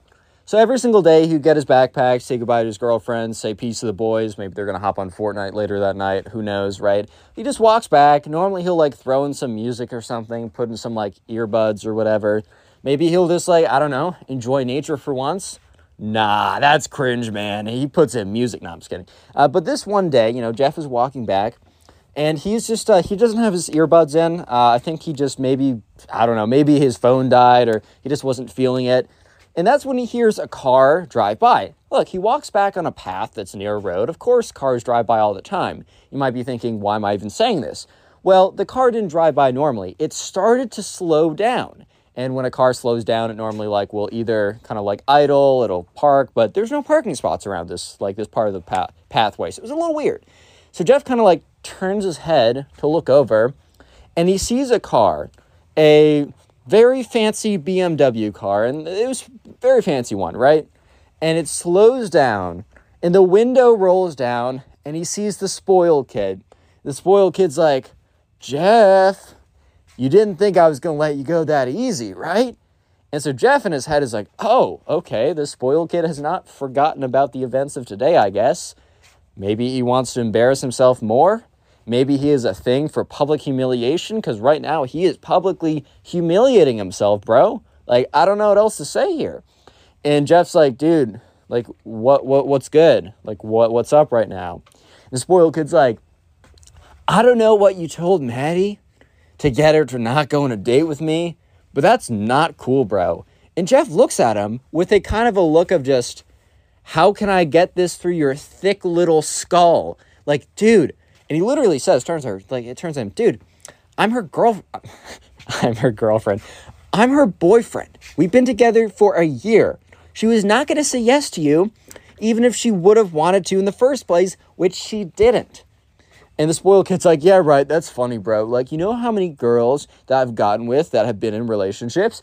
At least 100, which, dude, maybe if he said 1 or 2, it would have been believable. But dude said 100, bro has definitely not gotten with anyone who's been in a relationship. And so Jeff looks at him and says, well, okay, well, I guess those girls didn't have as good a relationship as Maddie and I have. I don't know how else to say it. At this point, the spoiled kid's like, dude, that's just not possible, bro. My Riz was on point, like 100%. Like, dude, you don't understand, bro. I'm a god of Riz, bro. Like all the chicks, I have 100% conversion rate. I'm 100%. I've slept with 1,000 women at this point. Like, dude, what? Yeah, so sure. I'm having way too much fun with these impressions sometimes, guys. I'm just... Anyways, though, so Jeff is, like, looking at this kid. Like, this kid is a major cap artist. Like, this is so stupid. Like, why am I even giving this guy, like, the light of day? Jeff's like, I don't know what to say, man. Go, like, hit on some other girl. Maddie and I are in a good relationship. She's not going to get with you. Leave me alone. Goodbye. So he starts walking away. And so the spoiled kid is driving by him in his car and is like slows down but keeps up pace with Jeff's walking. Spoiled kid's like, bro, don't think you're going to get out of this that easy, right? Don't think you're going to get out of this. I'm telling you, bro, I'm giving you a chance because I'm a humble, respectful, nice guy, right? And Jeff is like, you're a what? He's like, dude, I'm going to give you 24 hours to untell Maddie whatever you told her, whatever lie you told her, to get her to not go out on a date with me. I'm going to give you 24 hours or your life's going to freaking suck, bro. And so, yeah, the subscriber, Jeff, kind of looks at this kid and says, no. I didn't say anything, but also, no. Dude, what? And the spoiled kid's like, dude, okay, I'm going to give you 24 hours to reconsider. And, yeah, you're lucky I'm even giving you 24 hours or even an option to get out of a life of pain. And Jeff's just looking at this kid like, okay, bro, like, bring it, I guess. So, yeah, Jeff walks away and the kid drives away. And Jeff is kind of just thinking to himself, what the frick just happened? So he picks up his phone, calls Maddie. Maddie's like, oh, what's good? He's like, dude, the spoiled kid just came up to me and said that, like, I had 24 hours to untell you whatever I told you that made you not go out with him. Because it definitely wasn't because, A, we're in a relationship, and B, because maybe he's just not attractive to people like you because of his character and how much of a skadoosh he is. Like, maybe that's the reason. And Maddie's like, yeah, this kid's delusional. And he said, I have 24 hours or my life will be, like, terrible, and he'll make it terrible. And Maddie's like, oh, well, that's not good. And he's like, yeah, Maddie, don't worry about it. Like, I really don't care. This kid, what can this kid do? So this kid actually did some stuff.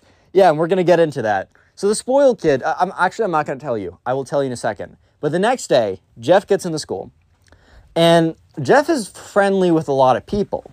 Jeff is friends with a lot of people, but he's only close friends with a couple. Honestly, that's kind of how it goes. You really only need 2 or 3 really tight-knit friends, and then what beyond that is kind of just gravy, in my opinion. I think it's really nice to be friendly with a ton of people. Maybe you have, like, boys in a class. Like, you know someone in your class, you always hang out with them, you chill with them in class, but you don't talk to them that much outside of class. Maybe you walk to class with some guys, or maybe you chill with someone at one, like, people you aren't that close with, but it's just nice to kind of have a network of people you're friends with. So anyways, Jeff got into school, and there's kind of like a routine he'd go through. Like, he'd see person X for a second. He'd see person Y as they're walking by. He'd catch up with person Z. All these people would see him, would turn away, basically run away from him. Out of, like, the 15 people Jeff normally spoke with every day, 0. 0 out of 15. They all saw him coming and turned and went the other way. Jeff didn't make the connection, but he was like, dude, something's really weird. And it was just really weird, dude. Like, Jeff had no idea how to react to it. So Jeff, like, at lunch, like, sits down and talks to his girlfriend. He's like, hey, like, people are acting really weird to me today. And she's like, Jeff, like, I need to tell you something. And he's like, yeah, Maddie, like, what's good? And she's like, I heard, like, the spoiled kid did something crazy. And Jeff's like, crazier than yesterday? And she's like, yes, much crazier. Basically, this kid has gone around and figured out everybody that you talk with, and basically he's paying them every single day to not talk to you and to avoid you. Apparently he's paying them like $10 every single day just to not talk to you. And at this point, Jeff's like, what? Yeah, so the spoiled kid had access to a lot of money, and I know some of you guys might be thinking $10, like, really? But you have to realize, first of all, this is high school. $10 is freaking huge. Like, even now, like, I'd do stuff for $10. But at the same time, it's like, especially in high school, $10 a day? And also, the only thing you have to do is just not talk to someone you're not even super close with. Like, all 15 of those people did it. Are they kind of snakes for doing it? Yeah, a little bit. But at the end, it was a good deal. Like, the free market, I guess. But anyways, so Jeff's like, well, that explains all the weirdness that's happening today. And Maddie's like, I'm sorry, like this is my fault. And he's like, no, this is not your fault. This is this cringe kid who can't accept that he loses, right? He can't accept that he doesn't get everything that he ever wants. You know what? Let's play hardball. I don't care. So Jeff only had one friend. He had his girlfriend, and then he had one friend. He used to talk to like 20, 30 people every single day. Social life got super reduced, completely cut down. Jeff kind of expected that the spoiled kid would just stop after a couple days and he'd be able to talk to these people again, even though he doesn't even really know if he wants to talk to these people again, because he doesn't really know if he wants to associate with people that would completely drop him for BS reasons for only $10. Like, really, man? Really, dude? But anyways, it just keeps going. And after about a week and a half, Jeff's like low-key not having a good time, dude. Because there's like one person that he talks with, and he kind of like, because this is like his close friend, right? It's his girlfriend and his close friend, but he misses like being able to talk with a bunch of people. And the spoiled kid is not letting down. If anything, he's paying off more and more people to not talk to Jeff, to exclude him from activities outside of school, to not let him like do stuff, whatever. And Jeff's social life is kind of getting crunched, which is really unfortunate. So Jeff goes to one of his close, not friends, but someone that he looks up to, someone that he has a great relationship with, and that is the principal. Yes, finally, not the main character, but the secret character that's in the title that is going to come in and save the day is finally being introduced. So Jeff and the principal went way back. So a long time ago, Jeff was a lot more of a rowdy kid who would break a lot more rules. He broke a pretty big rule, and like him and the principal had to spend a lot of time together because like he did something kind of bad. It wasn't like terrible, but it was like, for the time, it wasn't great. And him and Jeff actually bonded over a lot of stuff. They both had specific family life issues that they could relate on, and he kind of became a secondary father mentor figure type thing. And Jeff would go speak with the principal every once in a while about like life, about things, how things were going. Jeff was doing pretty well in school, and he wasn't breaking any rules or anything, completely changed his trajectory. It was mostly all thanks to the principal. So this time, he asked the principal if he could talk, and they sat down. The principal's like, so, what's up? And Jeff basically explains the last 25 minutes to the principal. I'm not going to re-explain it because you guys have already heard it. And by the end of it, the principal's like, wow, like, I knew that kid was a little weird, but this is really extreme. And the principal, first of all, says, okay, well, as much as this sucks, first thing I will say is that the people that, are being paid $10 to not be friends with you anymore really aren't good friends in the first place. And while this is really unfortunate, I guess it really does show you who is actually your friend or not. And the principal said, I used to have a really big social circle, but, the second I wasn't reaching out to them every 5 seconds, they just kind of fell off the map. And the principal says, I really only talk to like 2 to 3 people every single day now. And my life's okay. But that doesn't excuse what this guy is doing. And the principal says, you know what? I think I can help you out. So this is what the principal does. He calls in Jeff's friend. And he says, hey, like, is there like any chance that, you've been offered money by the spoiled kid? And Jeff's friend says, yeah, he's been like texting me for like the last week or so, asking every single day to give me $10 to stop hanging out with him. Like, it's so annoying. And he's like, I'd never say yes. Like, that's ridiculous. And the principal's like, whoa, chill out. We're going to call Jeff's close friend, the only friend that stuck with him, Ben. And the principal's like, actually, like, can I see your phone? Like, I want you to help me catch this guy. And then Ben's like, oh, okay, word, cool. So Ben hands over the phone. And the principal responds to the text message, like the 1,000 text messages, right, saying, I'll give you $10 if you stop hanging out with him. And the principal's like, hey, on Ben's account, acting like he's Ben, basically is saying, like, oh, like, okay, yeah, actually, I've changed my mind. Like, I'll take the $10. And the principal starts going on to ask more questions about, like, oh, so out of curiosity, how many other people are you doing this with? Like, are you paying all these people? Like, what's the motive? At this point, the spoiled kid is spilling everything because the spoiled kid is just so excited because the spoiled kid truly believes that he just got Ben. Because he thinks, I got all of Ben's kind of close friends to stop talking with him. Now I just got Ben's last close friend to stop talking with him.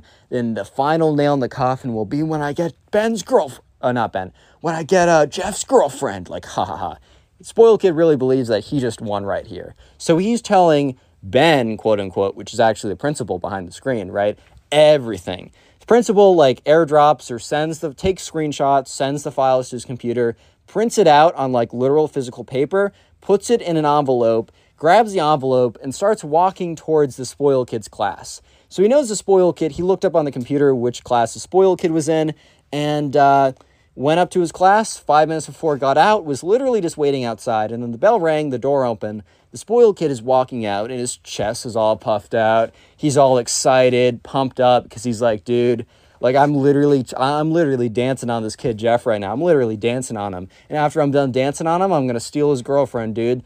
Like, I'm literally on a heater, bro. I'm never going to miss. And, yeah, that's when he was faced with the principal, who stopped him and said, hey, can I talk to you for a second? And, spoiled kid's like, yeah, sure, okay. And the principal looks at him and is like, so, out of curiosity, have you been asking people or paying people $10 to stop talking to a fellow classmate? Because that would be bullying and harassment, by the way. The spoiled kid's like, dude, no, I'd never do that. He's like, have you talked to Ben specifically about that? Just out of curiosity. And, at this point, the spoiled kid's like, oh, dude, no, Ben's a loser. I'd never talked to him, bro. I've never even spoken to him on social media ever, which the kid didn't know he was literally digging his own grave. And the principal's like, oh, so do you want to explain these to me? Total Chris Hansen style, like pulls out the manila envelope, shows all the screenshots on a piece of paper. And the spoiled kid's like, dude, that's not even, what? And at that point, the spoiled kid knew he messed up. So yeah, the principal brought him to the front office. The principal also had a little bit of an investigation and interviewed everybody else that was paid off. Those kids didn't get in trouble because while they did something a little snaky, they didn't technically break any rules or anything. The principal did tell them, look, what you guys did was pretty messed up, but you're not in trouble. Just don't do that again in the future, like just for life lesson or whatever. But yeah, the spoiled kid himself actually got 3 days of suspension. But the most important thing is, not just the 3 days of suspension, he had to write an apology letter to both Jeff and Maddie, his girlfriend. Dude, this is the greatest principal of all time. Click on the video on screen right now. I know today we have a story of this teacher who completely owns this spoiled kid. I know you guys will enjoy it. It's a perfect karma story.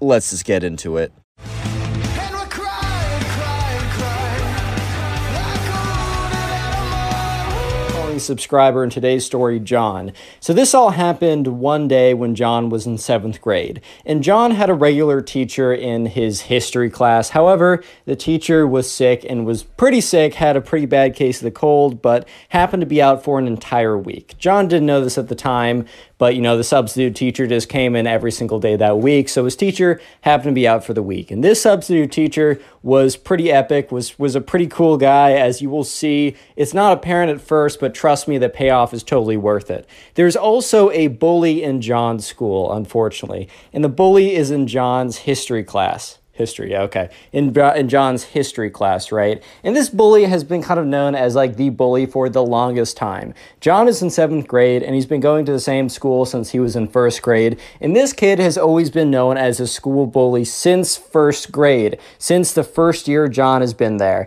And obviously, as the kid has gotten older, he's gotten more, crueler and more sophisticated with his bullying. But he just never stopped. And John would always tell his parents, and his parents were like, oh, well, he's going to grow up someday. And let me just say, it has been 7 years.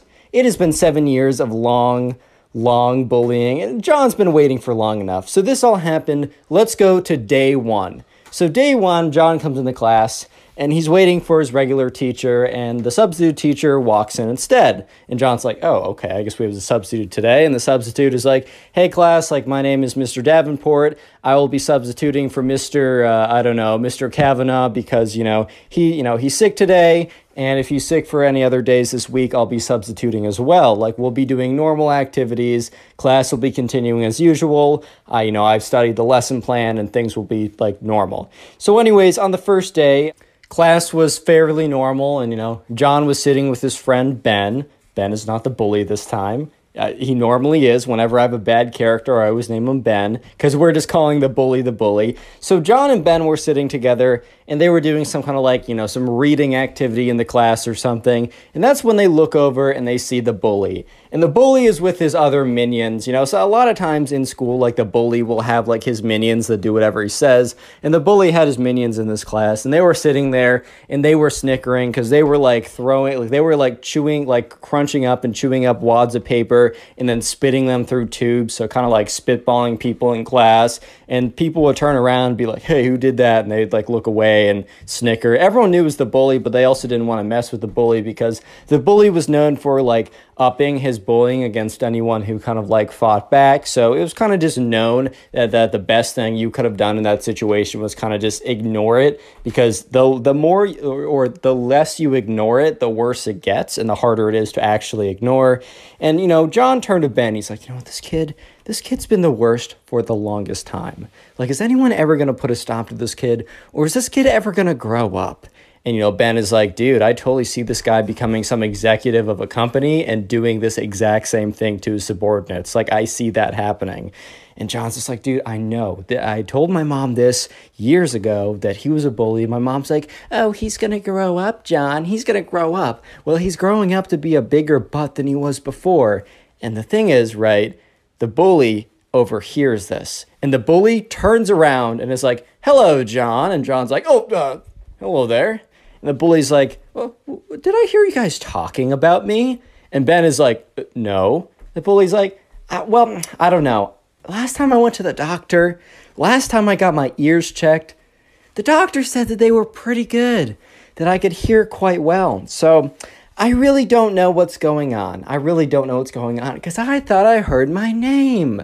And John's like, nope, you must have heard it wrong. The bully's like, well, I guess that's the case. And that better have been the case. Have a good day, fellas. Bully turns around, goes back to making spitballs. So John and Ben are kind of like talking with each other. And that's when John feels a wad of like wetness like appear on his neck. And he looks at it, and sure enough, it's one of the bully's spitballs. And the bully and his little minions are laughing or whatever. And Ben's like, you shouldn't, don't react, John. And John, he does kind of like he does the cool thing, but also probably not the greatest idea. He takes a spitball and he throws it right back at the bully. And the bully, like, it catches him, like, on the eyebrow. And the bully peels the spitball off of his eyebrow and looks directly at John and legitimately just says, you're going to regret that. And Ben whispers, like, dude, why did you do that? Everyone knows if you just ignore him, he'll go away. And John turns to his friend Ben and says, bro, I've been ignoring him for the longest time. Everyone ignores him, and he just gets away with this all the time. And Ben's like, was that worth it? Throwing that spitball back at him? Was that really worth it? And John's like, you know what? Yes, it was.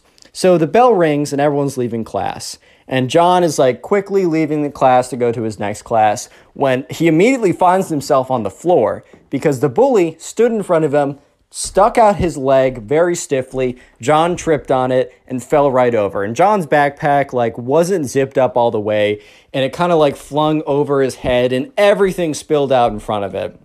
And the bully says, nice trip, John. Hopefully I'll see you next fall. And John's like, you didn't even say the joke right. So Ben comes over, helps John get his stuff back up. And Ben's like, man, what did I tell you? You don't want to be messing with that bully, man. And John's like, you know what? I've had enough of not messing with them. You know what? This is war, man. This is war. And maybe I'm going to be the first one, and maybe I'll be the only one to stand up to this kid. But you know what? I'll be damned if no one else stands up to this kid. I'll be damned if I let this kid like bully me again. And Ben's like, okay, we'll have fun being tripped. And John's like, well, it's not very funny, Ben. And Ben's like, I'm serious. Like, this kid's going to go hard until you stop. And then John's like, well, I'm not going to stop. So the next day rolls around, right? And, you know, John goes into school and he doesn't really think anything of it. And he goes into class and this kid is just staring him down the entire class. And John and Ben are sitting together. And this isn't like an activity class. This is kind of a sit there and listen to the lecture class. And Ben kind of leans over and whispers, John. John's like, yeah, what's up, Ben? And Ben's like, dude, the bully's staring at you. And John's like, dude, I know. His eyes are piercing the back of my skull. Sure enough, right, the bully has just been like staring at John, kind of smiling. And his two little minions are like staring as well. And the substitute teacher at the front of the class doesn't seem to be paying any attention to this. Little did you guys know he actually is, but that's for later in the story. He comes in to be pretty epic later on. But anyways, John's like, you know what? I don't care, Ben. He can stare at me all he wants. If he really wants me like that, I'm going to have to let him down softly because I don't want to hurt his feelings. And Ben's like, dude, you're getting yourself in really deep. I don't know if this is a good idea. And Ben's like, this is a great idea. This is probably my best idea yet. It was maybe not John's best idea yet, because John gets up to leave and he's very careful not to trip over anything. And that's when he's met at the end. Like, as soon as he leaves the classroom, he bumps right into the bully who's standing there. He's like, oh, hello there, John. And John's like, hi. The bully's like, well, I don't know if you're available this afternoon, but I just gotta have a word with you this afternoon. John's like, I'm actually busy. I gotta go home. And the bully's like, I think you'll find time. And then the bully and his minions walk away. And Ben walks up to him. He's like, John, what just happened?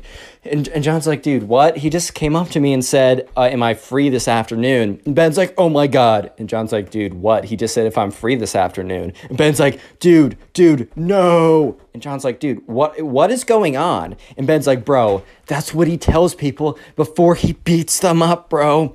And Ben's like, dude, what? And John's like, yeah. John's like, what? And Ben's like, dude, you gotta hide. And sure enough, John is starting to take this a little bit more seriously, because while the bully is not that harmful, like physically, when you don't push back, in the rare cases people have pushed back, he is trying to continuously, like, show his authority, basically, show his dominance, or however he chooses to do that. So Ben and John are like, John's like, all right, well, this probably isn't a good idea. We got to find a way to sneak out of school, because there's like one main exit and kind of like the place where people get picked up, because John rides the bus, right? There's like a place where the bus always arrives, but to get there, you have to go through this main hall. And Ben and John sit down and realize that the bully is most likely going to try and intercept them in the main hall and like pull John aside and, give him a few 1-2s, you know what I mean? And so John is like, all right, Ben, well, we gotta figure this out. So they look around, they find another exit, and so they basically decide to skip their next class. Normally a bad idea, but, this is quite the circumstances. So they're looking around, and, they look and they're like, oh my God, here's another exit, and then they see it's a fire exit. So if they push this, they'll push the fire alarm, they'll get in a ton of trouble, it'll just be it'll be a bad situation, right? It'll be a bad deal. Real quick, if you made it this far into the video, comment bully down below, and I'll try and heart as many comments to say that. I just want to see how many people, and I also want to see the names and the faces of the people supporting this channel by watching this far. If you don't know, the best way to support this channel is just by watching the videos. It's called watch time. YouTube really appreciates that. So if you want to really support the channel, maybe now or later, sit down and watch 2, 3, 4, watch as many videos as you possibly can. And also, you can do this while gaming, drawing, trying to go to sleep, cleaning your room, literally whatever. And please go in the comment section down below and tell me what you are doing while binge watching the videos and supporting the channel. And I'll shout some people out, like the person on screen right now who is doing this. So thank you to this person on screen, as well as thank you to all of you guys for supporting the channel by binge watching the videos. With that being said, let's get back to the story. So at this point, right, John and Ben are looking around frantically, skipping a class, right? So they're taking it pretty seriously, trying to find an exit, which is not going to be the exit that the bully expects, because there's normally one main way that everyone leaves the building and then goes to the bus or goes to get picked up. And they're assuming that the bully is going to know this, which, I mean, he is going to know this, and he's going to be waiting there, and he's going to pick John up and give him the whole 1-2, right? So John and Ben are looking around, and they do find an exit. However, unfortunately, it is a fire escape. And Ben is looking at his watch. He's like, dude, we got 10 minutes till the bell rings. And John's like, well, can't we just wait it out? And he's like, dude, like, you're going to miss the bus, and then you're going to be stranded here. And John's like, I could always call my mom and say I missed the bus. And Ben's like, bro, they're going to know that you didn't leave, and they're going to come find you in this building, one of his minions at least, right? And then you're going to be stuck here probably for an hour without your mom coming to pick you up. You don't want to do this. And John's like, what am I supposed to do? Am I supposed to walk there and just like let it happen? And Ben's like, we still got 10 minutes. We can figure this out. So John and Ben are frantically like going around the school trying to figure it out. And that's when Ben actually has the brilliant idea of John. And Ben's like, what? And John's like, what? And Ben's like, dude, I figured it out. We're not supposed to be looking for doors. And John's like, dude, what do you mean we're not supposed to be looking for doors? And Ben's like, windows, John. There are no fire exit windows.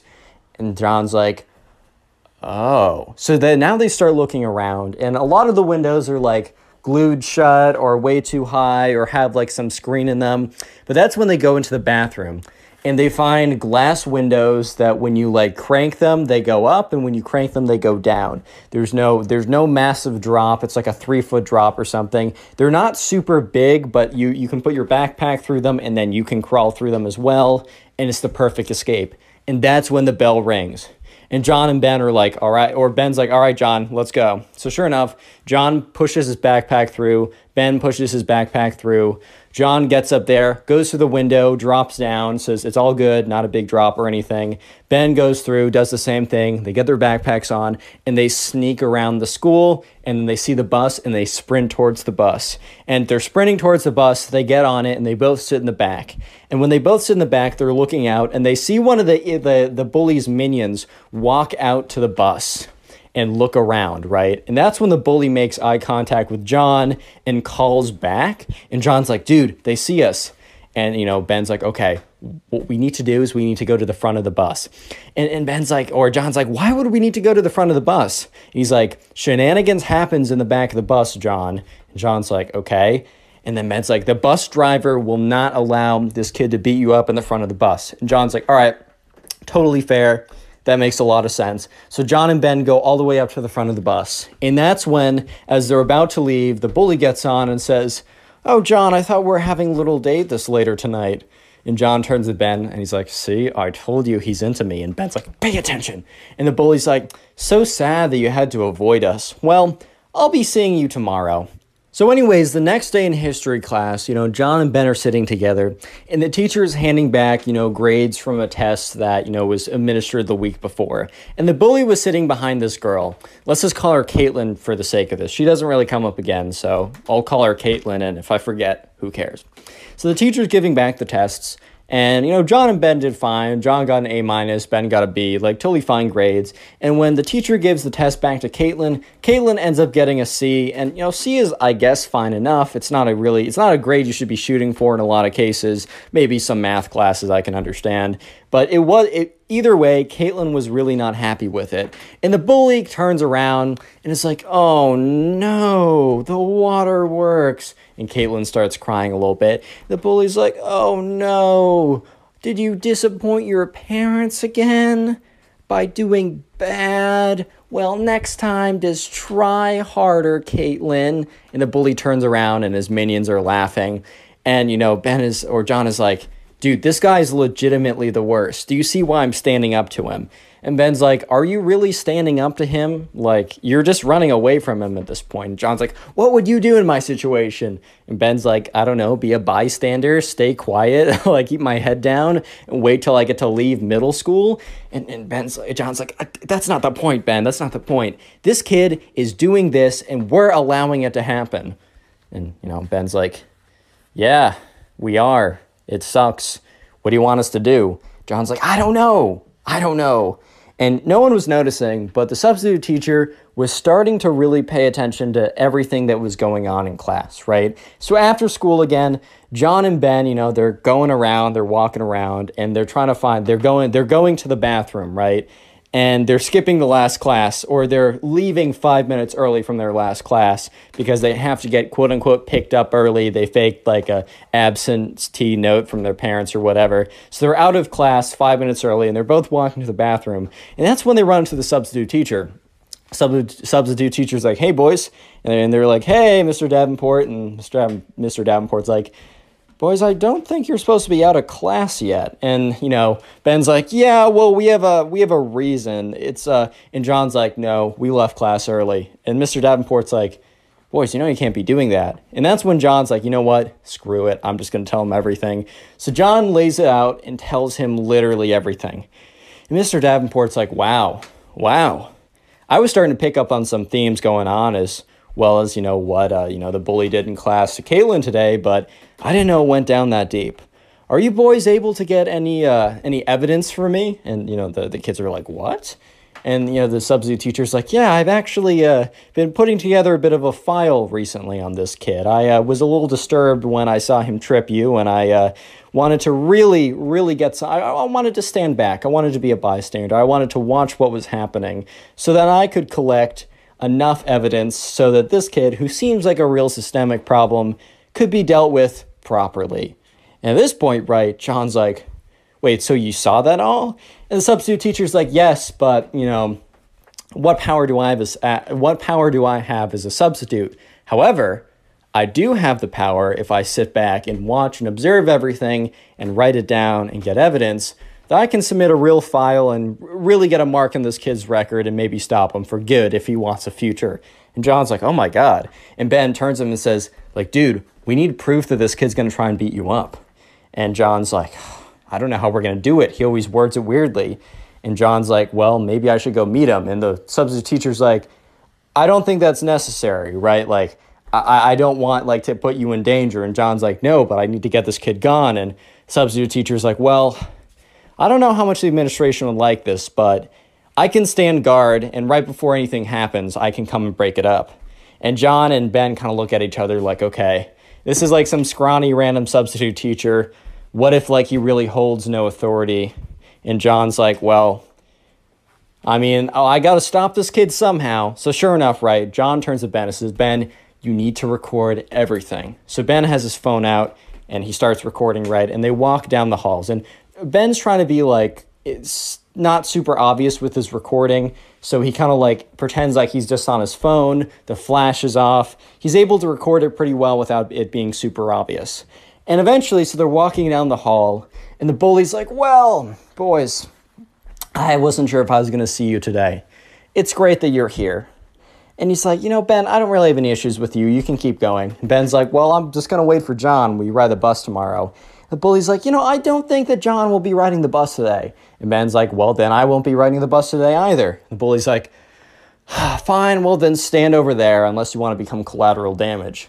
And so Ben does step away, and, the bully starts coming up to John. And John's like, what are you going to do to me? And the bully's like, no, I'm just going to, we're just going to have a little time. And then the bully, like, kind of comes up to him menacingly. And he's like, why did you disrespect me in class 2 days ago? And John's like, you spat a spitball at me. I just threw it back to you. That sounds fair. The bully's like, there is a rule of law here. There's a hierarchy here. Some of us are above others at this school, and I'm just here to enforce it. And John's like, how are you going to enforce it? And the bully lifts up his fist and says, this fist will make contact with your face.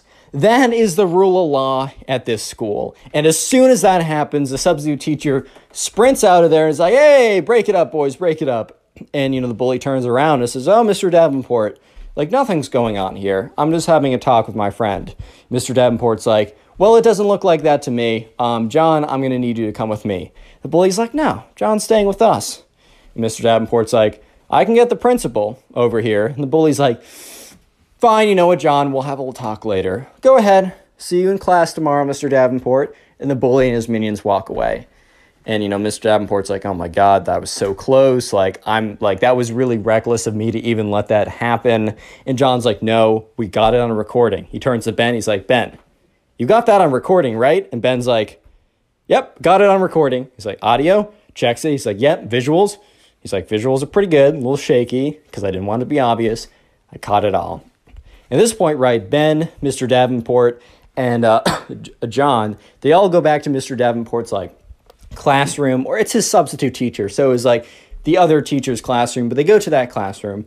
And, John's like, hey, can you call up my mother and say I'm not going to be, like, that I had to stay late for an extra help project and that, that I'm not going to be able to make the bus. So Mr. Davenport calls up his mom, and John's mom's like, oh my God, are John and Ben in trouble? Mr. Davenport's like, actually, the contrary. They wanted to help me with an assignment, and they will be getting extra credit. And John's like, oh, that's so nice. Whatever, right? So afterwards, John, Ben, and Mr. Davenport sit down, and they basically construct a case against this kid. They construct bits of evidence. John starts hitting up other kids in his class, basically asking for testimonials. They are making a full takedown of this kid, right? Of years and years and years of just everything, right? And at this point, they end up with a really solid case file. They have enough to at least get him suspended, if not expelled from the school at this point. So the real nail in the coffin is when, Ben turns to John. He's like, John, do you remember James? And they're like, yeah, James, whatever happened to him? Ben's like, dude, that was the kid that, the bully actually beat up.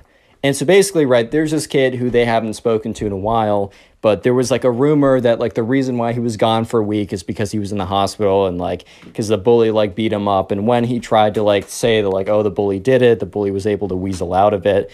And John's like, dude, with all this evidence, if we got a medical record about James and put him in the case, we could get this kid out. So they contact James. He's not really responding, but Ben remembers, oh my God, I was in a sixth grade group chat with this kid. I have his number. So they call him up and James is like, hello. And Ben and John say, hey, I don't know if you remember us. They explain everything. And James is like, look, this kid has been giving me grief for the longest time ever I tried to rat him out. I've been out, he isn't giving me any more grief. I don't know if I want to do this because, look, I will suffer the consequences if he doesn't get completely, kicked out of the school and, my name's attached to this. And then Mr. Davenport speaks up and says, hey, James, you don't know me, but I'm the substitute teacher, Mr. Davenport. I happen to be decently good friends with, the teacher, to say Mr. Kavanaugh. That was the name I gave him. With Mr. Kavanaugh, it's one of the reasons why, he recommended me to come in for this week. And he said, I will make sure that this kid gets, expelled. And the two boys were looking at each other wow, this guy's serious. And, James is like, all right, well, I don't know how much I can help, but I can definitely get you the medical records. And they're like, can you do it by tonight? James is like, yeah, I'll talk to my parents, but we'll see. And John and Ben were like, all right, we'll see. Thank you so much. Tonight would be the greatest. We're trying to get this in by tomorrow, and things might leak if we don't. So anyways, later that night, Mr. Davenport's like, all right, just send me the stuff on your school email. It doesn't matter. It's on school email. I don't care. So sure enough, right, the next day or that night, James sends them a medical record. He said, this is the date. This is the injuries. It wasn't enough to put this guy away, or not put this guy away, but get him suspended before. But hopefully, James is like, hopefully with all the other evidence you have, this will be enough to get the bully out of the school. So they send it to James. James sends it to Mr. Davenport. And Mr. Davenport is like, all right, men, I will need you tomorrow bright and early. I'm going to excuse you from all your classes. You're coming with me. We're all going to go into the principal's office, and we're dropping this bombshell. So the next day rolls around, as it always does. But this was a special day. They all walk in. John, Ben, and Mr. Davenport walk to the principal's office. They sit down. John and Ben explains everything that's happened, not just this week, but ever. And Mr. Davenport explains all the things he's observed. And the principal's like, wow, this is quite a lot. And Mr. Davenport's like, well, this isn't it. And Mr. Davenport then sends the terabyte large, okay, it's probably smaller than a terabyte, but the very large file that they've created with all the evidence, with all the references, with all the people's testimonies. And the principal's like, wow, this is intense. And Mr. Davenport's like, it's really thorough too. And so basically, right, the principal's office we need a couple days to go through this. And the principal's office Ben and John, you guys can be excused for the next couple days. You're not suspended. You're not anything. But if you want to take the next couple days off just for your own protection as we vet through this, that's totally fine. So John and Ben were like, oh, shoot, of course. The school contacts their parents. They explain that they're not in trouble. It's for their own safety. And John's mom's like, oh, John, you should have told me about this, whatever. So a couple days go by. And that's when Mr. Davenport emails John. And the headline of the email is, the verdict is in. So John immediately, he sees the notification on his phone, and he immediately opens up the Gmail app, and he's just swiping and refreshing, and eventually opens up the app, gets in there, opens the email, and it's one line Click on the video saying, on screen "We right won." now. I know you'll enjoy it. Just click it. Do it. So spoiled rich kids tend to think that they deserve everything, and when things don't go their way, they normally get really mad. In this case, the spoiled rich kid gets so mad that he burns down his entire school. Yeah, a little bit of an overreaction. This is an absolutely crazy story, so buckle up and let's get right into it. And we're crying, crying, crying like a wounded animal. So we're going to call the subscriber who submitted this story Sam. So anyways, there's a spoiled kid. And I'm going to go through the chronicles of everything that happened to the spoiled kid that led up to the point of him wanting to actually and successfully burning down his entire school. Dude, the amount of spoiled kids who commit arson in some way is kind of ridiculous, but it's a good story. So anyways, this all started. Sam was first aware of the spoiled kid because Sam was on the football team at his high school. Sam wasn't the star quarterback or anything, but he was, he'd been playing football for a little bit. He was big enough and, he was solidly on the team. Every single year they had tryouts for the different positions just in case there was kind of a dark horse that they weren't aware of. But most of the time, the coaches knew who was going to be what, and the tryouts were more just to see who would be on kind of like the lower levels of the team that might be able to work their way up next year. But anyways, at the school, at Sam's school, there's a kid who we will call the spoiled kid. The spoiled kid, as every spoiled kid, right, has received everything that they've ever wanted in their entire lives. They've never had to work for anything. They don't understand the value of things or getting something or accomplishments because they just believed because I want something, I should get it. That is genuinely their mentality.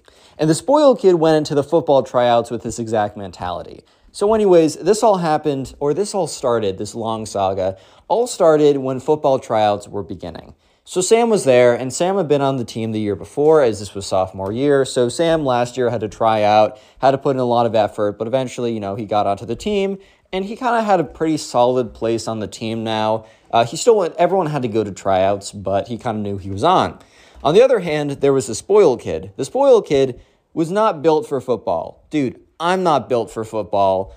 It's fine. You don't have to be, right? Because, you can be smaller and scrawnier and be on the football team. But, dude, it's just going to be a lot harder because it's a very physical contact-on-contact sport. But anyways, the spoiled kid, not only not being really built for football because maybe your skill and your flexibility and your mobility could get you around that hurdle, he also just didn't play that much. Like, he literally threw the football with his dad, twice and would just, sit on the sidelines when his kids would play touch football or tag football or whatever. And dude came in, the spoiled kid, basically what happened was he heard about how the quote-unquote high school quarterback always got the ladies in the movies. He was, watching a lot of TV shows and movies over the summer, and he was like, okay, I know what I gotta be. I gotta be the high school quarterback because the ladies love the high school quarterback, man. Therefore, I must be the high school quarterback. So yeah, that's his reasoning. Do you think that he trained, he practiced, he at least understood the rules of football before that summer, before trying to apply? No. He just went in cold knowing that he wanted to be star quarterback, and since he's gotten everything that he's ever wanted before, then he shall receive star quarterback. So anyways, it's finally the day of tryouts, and Sam gets there, and he links up with the coach. He's like, what's good? The coach is like, Sam, great to see you again. Look, these tryouts are just, they're important for everyone to do it. You got a pretty solid spot on the team, though, but don't slack off. But yeah, don't worry about it, basically. And they get there, and so they're all lined up, and the football coach is like, welcome to the whatever year football season for whatever school, academy, whatever, right? And he's like, these will be the tryouts. We'll let you know how things are shaking up by the end of this week. We will let you know with good, pretty promptly if we don't think you're going to make the team. So we'll make first round cuts by the end of tomorrow, just so you guys have a lot of flexibility to figure out what sport you're playing in the fall, as the school required everyone to either play a sport or do some sort of activity during this time block. And so, yeah. So sure enough, they're all trying out or whatever. And Sam overhears the spoiled kid walk up to the football coach and be like, so, do you guys have an open position for star quarterback? Dude really just said star quarterback. He's really just paraphrasing what he reads on TV. But anyways, the football coach is like, well, actually, we have a pretty good quarterback already, but it's really, we're going to put the best person for the position in the spot. So if you really think that, if you're a dark horse and you come out and you're not on our radar and you're much better, then probability of that is pretty low, but, we'd always love to see. The spoiled kid was like, I would like to be the star quarterback. And they're like, okay, well, we'll watch you during practice and we'll let you know if we think that you're in the running. The spoiled kid's like, what was that? I said, like, you know, we're filling out positions, right? So I just want to be star quarterback if that's cool.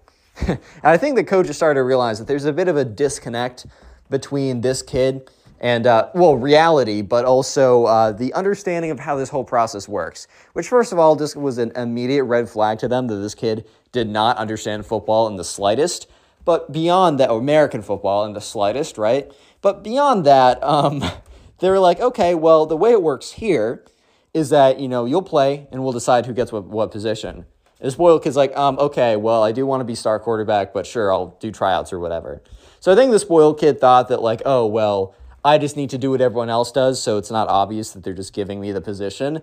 And the coaches are thinking, what on earth is this kid thinking right now? By the way, leave a like and subscribe to the channel or you're a spoiled kid. Yeah.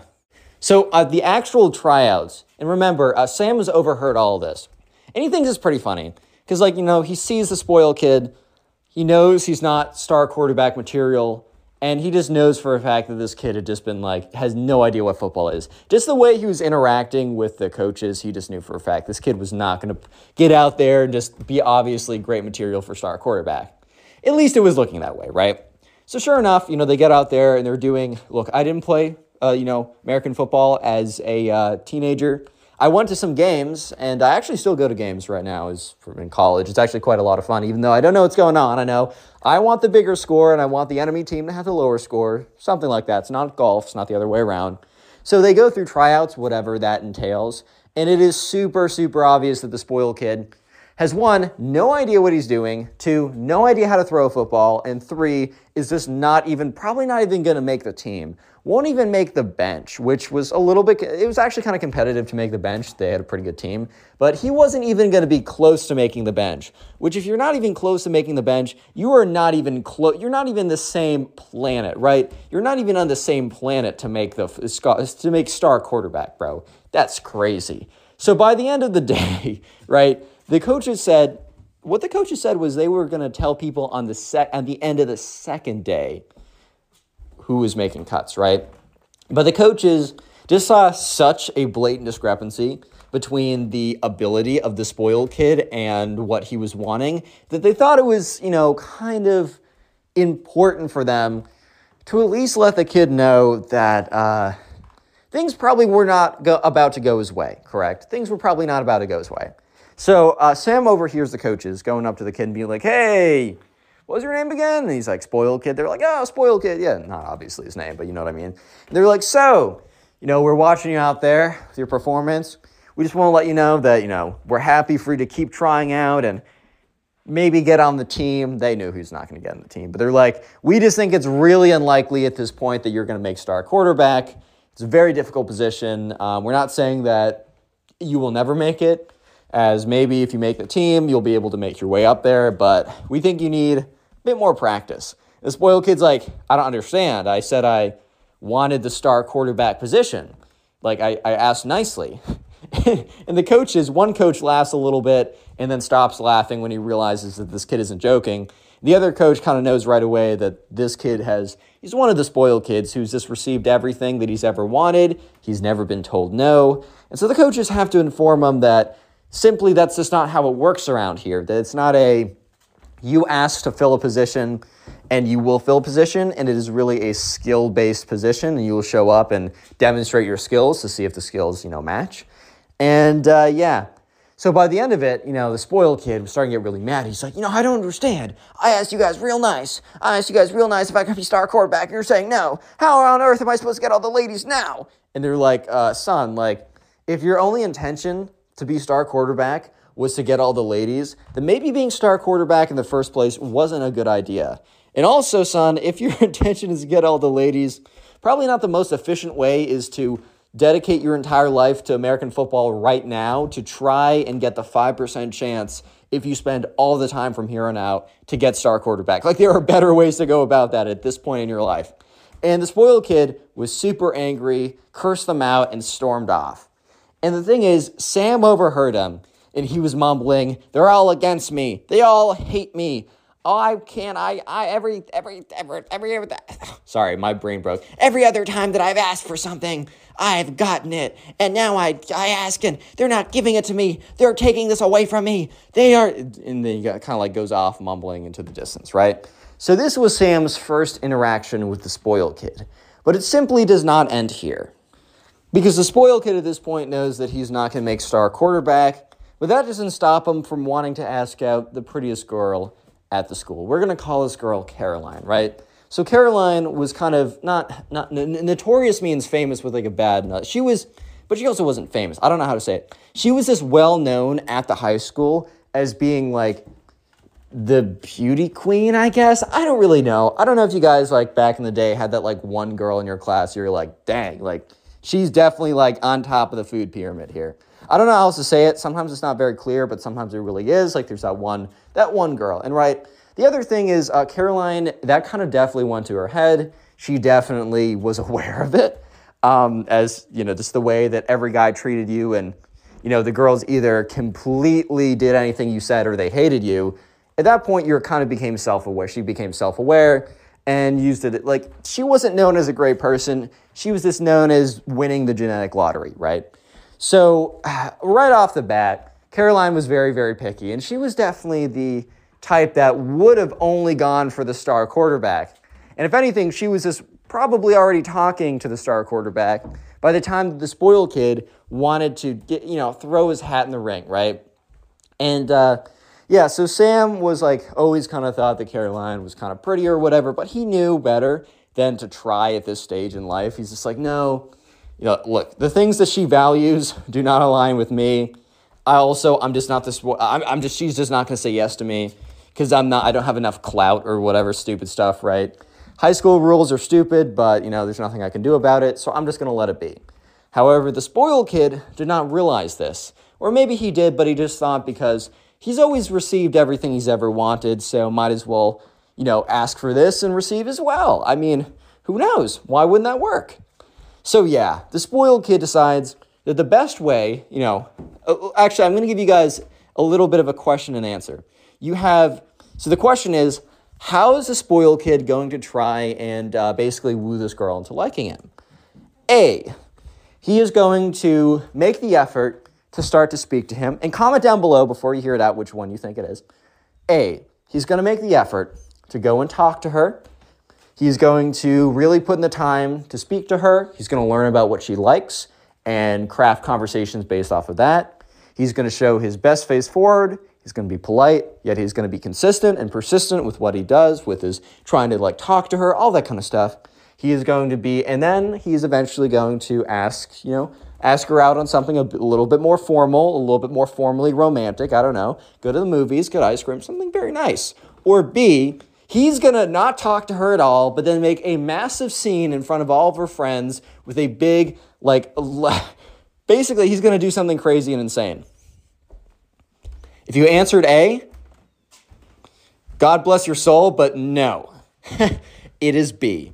Yeah, so sure enough, one day in lunch, the infamous day that will go down in history, Sam is sitting there with his two friends. They're eating whatever. They're probably complaining about the cafeteria food, being like, dude, this sucks, bro.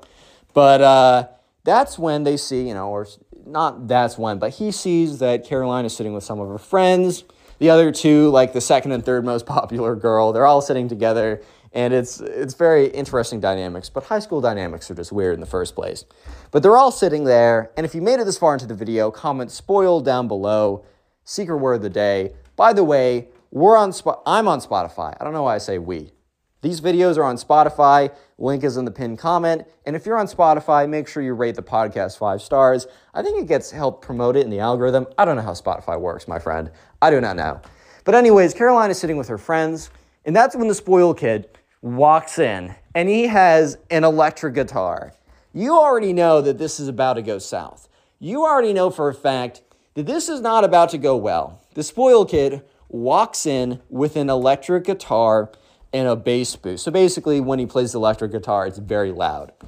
And he walks in, and everyone kind of turns their head because it's not every single day that someone walks into the cafeteria with an electric guitar and a bass boost. It's just not every single day that happens. Or an amp or whatever, right? So he walks up, and like Caroline and her table looks over at him, kind of like laughs or whatever, talks to each other.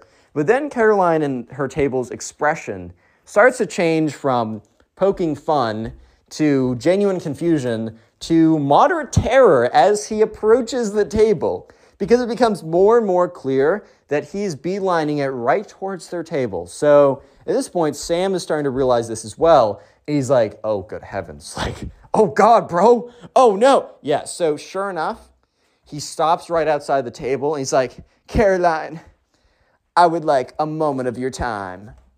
And he's like, at this point, everyone stopped talking. Everyone has turned their heads. And everyone is staring profusely at this. They're staring at this kid intensely. And he's like, Caroline, will you be mine? It is the worst thing you've ever seen. And I don't know what the rest of the lyrics are. I could totally make them up for you guys. But all I know is it's a lot of poor drum playing. Because here's the thing. Since he's a spoiled kid, he doesn't know how to play guitar. No, that would take time. That would take effort, which is one thing he doesn't know. And it would be so much easier for him to just go in to the guitar shop, buy the most expensive electric guitar, and think, oh, well, I spent a lot of money on it, then it should just play itself. So he's going like, boom, yeah, so that's about what it sounds like. Think of that, but like that's the nice version of what it actually sounds like.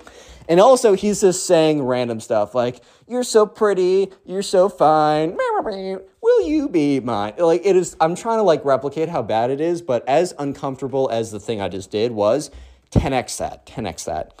At the end of it, he basically says like, will you be mine and go out with me on Friday night, and then just stops. Dead frickin' silence for a whole 10 seconds. Which sounds like not a lot of time, but you have to realize it is a cafeteria full of like 50 to 100 people that are all staring and watching at this. 10 seconds of pure dead silence is extremely difficult to come across. Like, it is extremely unlikely to come across. And yeah, let's just say that silence didn't last forever though, as literally everyone like bursts out laughing. Because bro, I'm not gonna lie, I might laugh as well if I hear that. Dude, all I'm saying is maybe this is not the best way to go about it. Look, maybe I'm wrong. Maybe the best way is to not talk to this girl ever, go up to her, completely embarrass her in front of everyone, show off that you don't know how to play guitar, show off that you don't know how to sing, show off that you don't know how to songwrite, and show off that you have no social awareness at all. Maybe that is the best way. Maybe I'm an idiot. Maybe I'm stupid. Who knows, dude? So, yeah, Caroline and her friends, instead of responding and saying no, they literally stand up and they walk out of the lunchroom like in single file line. Dude, when they say, oh, the worst thing she can say is no. Oh, no, dude, you are so wrong. So, yeah, the spoiled kid is literally just like standing there in the middle of everyone, right? With his guitar, his bass, whatever. Bad situation. And he's getting really mad. He's like, the only reason she didn't say yes is you guys convinced her otherwise. She was totally going to say yes to me if you guys weren't here, making her feel like she shouldn't. And everyone's like, dude, what? And he just like runs out of there. He's like, it's all your guys' fault. It's your fault. Basically pulling a Nico Cavo avocado, being like, it's your fault. Whatever, right? And yeah, so sure enough, right? This is not the end of it. Because the spoiled kid is so angry about this that he decides to go on a week-long vacation. Yeah, I told you guys he was a spoiled kid. And this means that, he has access to go on a week-long vacation to a tropical place if he wanted to. Even though he's just a sophomore in high school, he went home. He's like, Mom, buy me a ticket to the Bahamas right now. I'm going to go. So yeah, sure enough, he doesn't attend school for an entire week because he gets on a private plane and he goes off to a tropical resort in the Bahamas. And he just kind of like messes around for a little bit. And he was like, oh, Mom, I'm so stressed out from school. I need to do it right now. And if you don't, I'm going to be so sad. It's going to be all your fault. So, yeah, he's able to go on a private trip to the Bahamas, which is pretty cool for him, I guess. And the thing is, though, this was very bad timing because Sam and him had a class together. And in this class together, they had a pretty major test coming up. And they were going to spend the entire week going over important materials for the test. Sure, the spoiled kid, in theory, could have studied over his trip. I'm not going to say that wasn't possible, but we both know the spoiled kid. And we know for a fact that he is not going to spend his impromptu Bahamas vacation studying for a Algebra 2 exam. We both know that's not going to happen. So the spoiled kid legitimately misses an entire week of class, and the test was on Monday. So sure enough, the entire week goes by, and Monday comes around, and it's finally time for the test. They all walk in, and the spoiled kid walks in and looks confused because everyone's kind of like sitting in their desks. They are getting pencils out. They're putting their backpacks away. Instead of the more chill environment where people are kind of talking, they're very casually walking in. They have their computers out. No, these people are dialed in. So the spoiled kid looks around, and I think he whispers to someone like, what's going on? They're like, dude, we have a test. And he's like, what? So yeah, he sits down. The teacher starts handing out the test, and the teacher's like, spoiled kid, I haven't seen you for the last week. He's like, yeah, I was doing something. And the teacher's like, okay, as long as you cleared that with the front office, which I think his parents did, said, oh, he has a medical emergency, he can't be here or something, which is a lie. He just went on a vacation. But he didn't get in trouble for not being in class, but at the end of the day, if you're not in class, you're not in class. Ooh, genius statement, Connor. But that means he just didn't get the information, right? So he sits down, and bro completely bombs the exam. It's not like he was really trying that hard beforehand, but missing out of an entire week of really dedicated review kind of messed him up a little bit. And he got completely destroyed on this exam. But the spoiled kid wrote on top, like, I wasn't here for a week, so I should get plus 40% for all the stuff I missed. Because the thing is, like, Sam, when he went to hand in his test, he handed his test in right after the spoiled kid did. So he saw what the spoiled kid wrote on his exam, which he was like, dude, just because you missed time doesn't mean you should get bonus points on it. Like, why should you get compensated for not being here and going on a fancy vacation instead of, suffering through class like all the rest of us have? No, like, that's obviously ridiculous. And Sam knew for a fact that he was not going to get a 40-point boost for not being here. Like, if anything, he's lucky he doesn't get any points deducted from his participation for not being there for a week, dude. But anyways, right, eventually on Wednesday, the teacher grades him pretty quickly or efficiently, and the tests are being handed back. When the spoiled kid gets his test back, he immediately screams, "This is an outrage! This is ridiculous!" Which the entire class immediately turns to look at him because bro literally just screamed, "This is an outrage, this is ridiculous." I mean, I think I'm going to be paying attention to what he's saying as well, dude. So sure enough, the teacher's like, yes, spoiled kid, like, what's up? He's like, "This is a ridiculous grade. I deserve at least a 90 for effort." And she's like, "I'm sorry, like, I was a little surprised by your grade too, but I was pretty generous with my points on your test as well. I don't know what else to say, man." He's like, "You know what? I'm sick and tired of this school. All you guys hate me because I'm rich." And everyone in the class is like, "What? Dude, what are you saying right now?" He's like, "Everyone's been against me from day one because I come from a wealthy background. It's your fault." Doing a complete Nico Cotto right now. And he goes on to say, "The reason I didn't get star quarterback is because the coach hated me because I was from a better background than him. And the reason why the girl didn't say yes to me, the reason why, what's her name? Caroline didn't say yes to me is because she knew she couldn't keep up with me and my whip. And the reason why I got failed on this test is not because I didn't do well," which he didn't do well. "It's not because I didn't do well. It's because the teacher was big mad that I went on a fancy trip. You guys are all haters. Goodbye." He gets up and he just like runs out of the class. And yeah, you guys might be thinking, okay, well, that's a pretty big overreaction, but that must be the end of his overreaction. Oh, no. This is where things get crazy. And I did not clickbait you with the title. This is where the title comes into play, man. So the spoiled kid was super big mad. And he thought to himself, I need to teach everybody a lesson for discriminating against me because I'm rich. Which, no, he didn't get the position as star quarterback because he didn't play football, dude. He just never played football. So obviously he wasn't going to get it. He got rejected by that girl. Well, one, she probably wouldn't have said yes to him in general, but also the way that he asked her out was super embarrassing for her. She doesn't even know who he is, and this is the only impression she has. I doubt any girl would say yes under that impression, bro.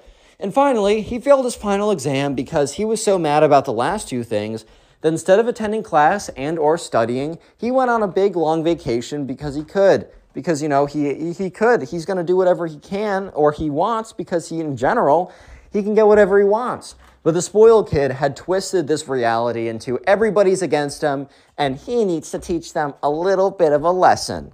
Which I think the spoiled kid just doesn't understand the difference between teaching someone a lesson and burning down the school. But yeah. So anyways, the spoiled kid somehow gets access to gasoline.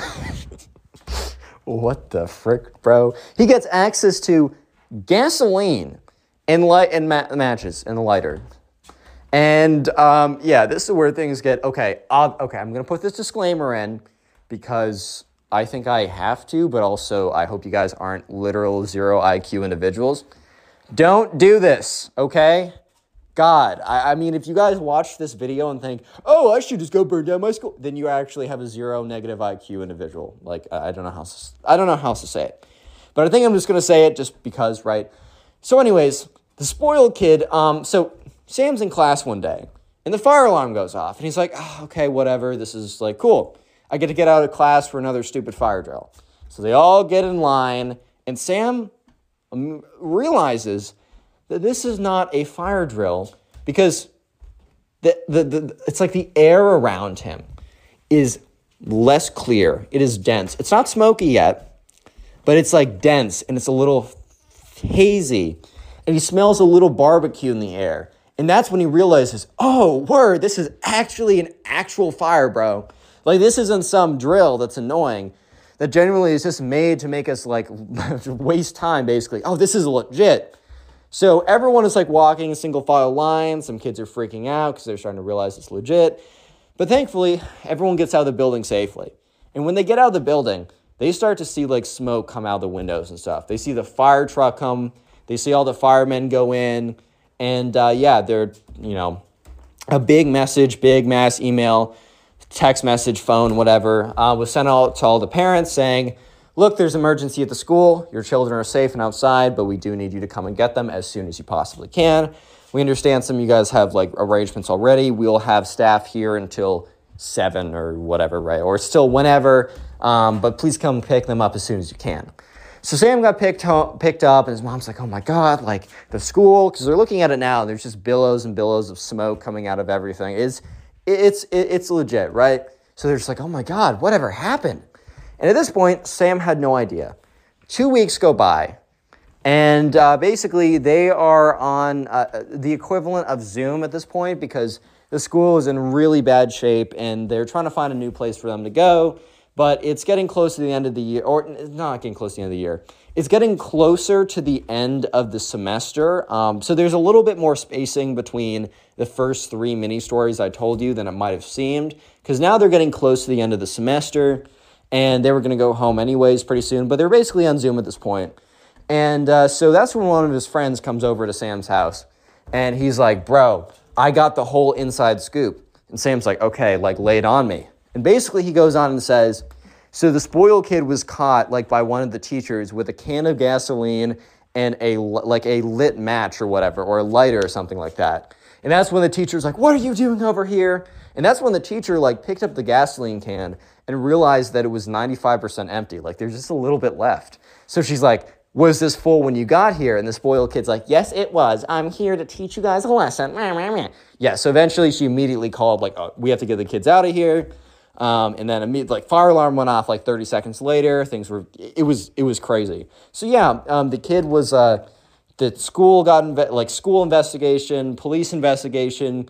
The spoiled kid no longer goes to that school. He's underage. He's not 18, I should say. So it's kind of a weird litigation of what actually happens with him.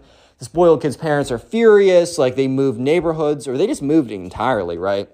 Spoiled kid, his parents like lived around the world anyways, so they barely gave him any attention, which is probably why he turned out the way he did. but they're currently trying to find a new place to live and trying to have that stuff not follow them. They basically spent like $1 million on lawyers just to chuck lawyers at this problem. Because if they throw enough lawyers and enough litigation at this, maybe they'd be able to slow it down so that they'd eventually just like give up on trying to persecute their kid. So yeah, the spoiled kid no longer attends a school. He goes to school somewhere else. Exactly where, nobody really knows. But that was quite an overreaction to getting rejected, bro. Click on the It's video not on that screen deep, right now. dude. I know you'll enjoy it. Just click it. Do it. So spoiled kids think that they're entitled to everything. This can sometimes backfire massively, as you'll see in this story. Today is a story of a rich jerk getting the karma that they deserve. It's super satisfying, and let's just jump right in. And we're crying, crying, crying like a wounded animal. So we're going to call the subscriber who submitted the story Ava. So anyways, Ava was a senior in high school, and most of the time, by the time senior year rolls around, you're not getting a lot of new people into the school. However, there was a girl who recently moved into the area code, so she started high school senior year with this new high school, right? So immediately off the bat, it's a tough start. It's tough if you move in like to a high school, especially at the end. I mean, even if you come in freshman year, if this is a high school of people who've lived together for like the last, 14, 15 years, that's already hard enough. But to go in at senior year when basically most of the friendships have already been made, hard enough. We're going to call this girl who's coming in Sarah. So Sarah comes from a very, very, very rich background. And I just want to preface this, just if you have access to money does not mean you're a bad person. Of course not. I hope that's common sense. However, there are a lot of cases of, especially children or teenagers, when they're way too overexposed to money, it corrupts them, it makes them bad people, and that is really the job of the parents to step in and make sure that, you're raising your kid correctly, even if they have a lot more resources. So even though I might be bashing on Sarah a little bit in this story, it really is bashing on the parents here. So anyways, in Ava's class, there's a new girl called Sarah, and she gets in there, and from right away, the first, pulling up to the school, because kids would drive in, or maybe parents would drop off, some of them, right? There's this car, right? And they lived in a pretty middle-class-ish neighborhood. So when an actual Rolls Royce, yes, that's not going to roll off my tongue well. When a Rolls Royce drives into the parking lot, and for you guys who don't know, that is a very, very expensive car. Very expensive car. Even the cheap models are very expensive. So when a Rolls Royce rolls into the parking lot, everybody knows, everybody's heads turn. Even the kids who don't know exactly how expensive of a car that is can just tell by the way that the car is rolling in and by the way that the parents' heads snap, right? That this is something. So a girl gets out of the car, and the girl happens to be Sarah.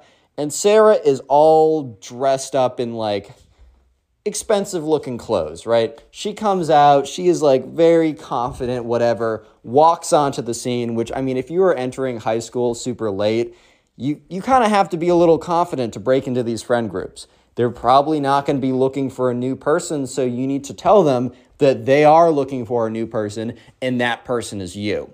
So anyways, Sarah rolls up, and immediately, people start talking to her, because she's like, oh my God, it's the new, very pretty, rich, confident, whatever woman walks in. And so, yeah, she's going to draw a lot of attention. So she immediately gravitates to the group that Ava's already a friend of. So Ava's very, normal high school girl, nice, friendly, and the high school isn't too big, so a lot of the girls are friends with each other. There's 2 to 3 major groups or cliques of people that hang out, but it's not very rigid or anything. So there's a pretty big group of girls that Ava hangs out with. And Sarah, who will be very soon, you'll see is not a great person, clings on or starts to enter Ava's friend group. So they sit down, and immediately Sarah comes off very nice, but Ava can almost kind of tell in the back of her head that this is a bit of an act. I don't know if you guys have ever noticed this, but sometimes you can just tell if someone is not genuinely nice and they're only acting that way because no one wants the thing is, if you act nice right away and you get situated in a friend group, I've seen a lot of people who just turn almost right away and they become really mean, but since they've already situated themselves into a friend group, it's like it doesn't even matter. It's like it's totally fine. So yeah, almost right away, Sarah elevates to the top of the social hierarchy. I think high school social hierarchies are pretty dumb, as they really don't translate to anything in the real world 90% of the time. But yeah, she immediately becomes top dog, which is impressive in the fact that she just joined the high school senior year. But at the same time, high school dynamics are probably going to push someone like that to the top anyways. By the way, like and subscribe, or you yourself are a spoiled kid now. Dun, dun, dun. Yeah, anyways, though. So yeah, this girl, Sarah, is not a very nice girl. And after about a couple weeks, she really starts to show her true colors. So Sarah starts making really rude remarks at the table of other girls. And here's the thing. A lot of high school girls are very petty. High school guys are jerks, but they're not petty. High school girls can tend to be very petty, right? This is just kind of a fact of the matter. Not all of them, obviously, guys. Don't extrapolate from what I'm saying and draw conclusions that aren't there. But yeah, girls can be petty sometimes. However, Sarah was at a whole new level. And the other thing is Sarah's pettiness would sometimes be targeted at the quality of clothes someone would wear. If someone was wearing the same thing twice. If they looked poor, basically, right? So Sarah was really going after a lot of the I'm rich, you're poor dynamic, and she was going after it super, super hard, right? And this girl was also just not nice at all. That girl's ugly, she sucks, she looks so dumpy in that outfit. Stuff that girls sometimes say in high school, but basically Sarah was a caricature of the girl from Mean Girls, right? Basically a caricature of that, right? It's crazy how that movie actually accurately represents some people, and Sarah definitely falls under that category.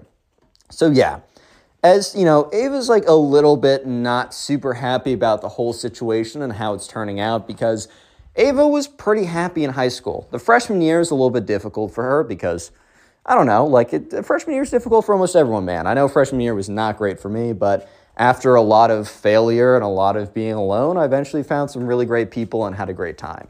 Similar for Ava. She eventually found a group of people that she thought, were really quality and whatever, and sophomore and junior year were really great, and she was excited to finish out the year strong with people that she genuinely enjoyed hanging out with. So, Ava was very excited to go into senior year, even though there's a lot of stress with SATs, college essays, stuff like that, right? And APs, whatever type of stuff, right? It was college season, so it was going to be stressful, but she was really looking forward to senior spring, where, she could enjoy the last bit of time with her friends. But now what ended up happening was this new girl who, at first she was very, receptive, because she was Ava put herself in the new girl's shoes and was I know for a fact, if I was new at some school, I would really want people to be open to me. I would really want people to, I don't know, I would feel so bad. I would want, let me just be nice and let her in, right? But Ava wasn't a big fan of every single day at lunch, instead of talking about things that they used to talk about, such as school, boys, I don't know what girls talk about, but nice things, right? And instead, they were talking about how trashy someone looks, or how, what a terrible hairstyle. She really is going down the drain. Just petty comments. And Ava noticed that, the friends of hers, quote unquote, that she believed were kind of higher caliber, were kind of going in as well. They were definitely being influenced by Sarah in a really negative way. And Ava wasn't a big fan of it. So one of these days, right, Ava kind of pulls aside one of her friends and is maybe we should talk about Sarah for a second.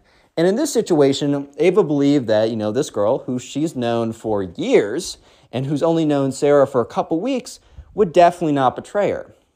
So she pulls aside this girl and she's like, have you kind of noticed that, ever since Sarah joined our group that, I don't know, the way the conversations have been going have just not been that good? It seems like our conversations are always about targeting other people, and a lot of times targeting other people on stuff that they really can't control, how they look to an extent, their parents' money, it's a lot of stuff that they can't control. And Ava's friend responded in a way that she did not expect. Ava's friend kind of went to Sarah's defense and was like, I don't really see that. Like, are you coming after, like, Sarah just because she's new? Like, it's so difficult to, like, join, like, a high school so late, which is a true fact, but is not really relevant in this conversation, bro. Like, I don't know how else to put it. It's just not that relevant in this conversation. And Ava kind of, like, immediately sensed the hostility and was like, okay, I got to back up a little bit. And she's like, oh, no, I mean, I like Sarah a lot. Lie. I like Sarah a lot, but I don't know. I feel like the conversations have been a little bit of a downer recently. So the next day at lunch, Ava sits down, and she immediately feels something is wrong. And she almost immediately knows that the girl that she had been friends with for the longest time most likely pulled Sarah aside and told on her. Because there's this like awkward tension of like all the girls and Sarah, and then there was Ava. There was almost like, I don't know if you guys have ever felt this. I've witnessed it. I don't know if I've never necessarily firsthand felt it. But when everyone knows something about you, but they don't, like, it's as if there's like a divider between the two of them. And it was just awkward when it normally wasn't awkward. And Ava knew that she was the reason why it was awkward. So yeah, they had a pretty bad lunch or whatever. It wasn't great. Like, Sarah would kind of like whisper, like they would all whisper to each other. It's very weird. Ava was like, oh boy, like this is just not good.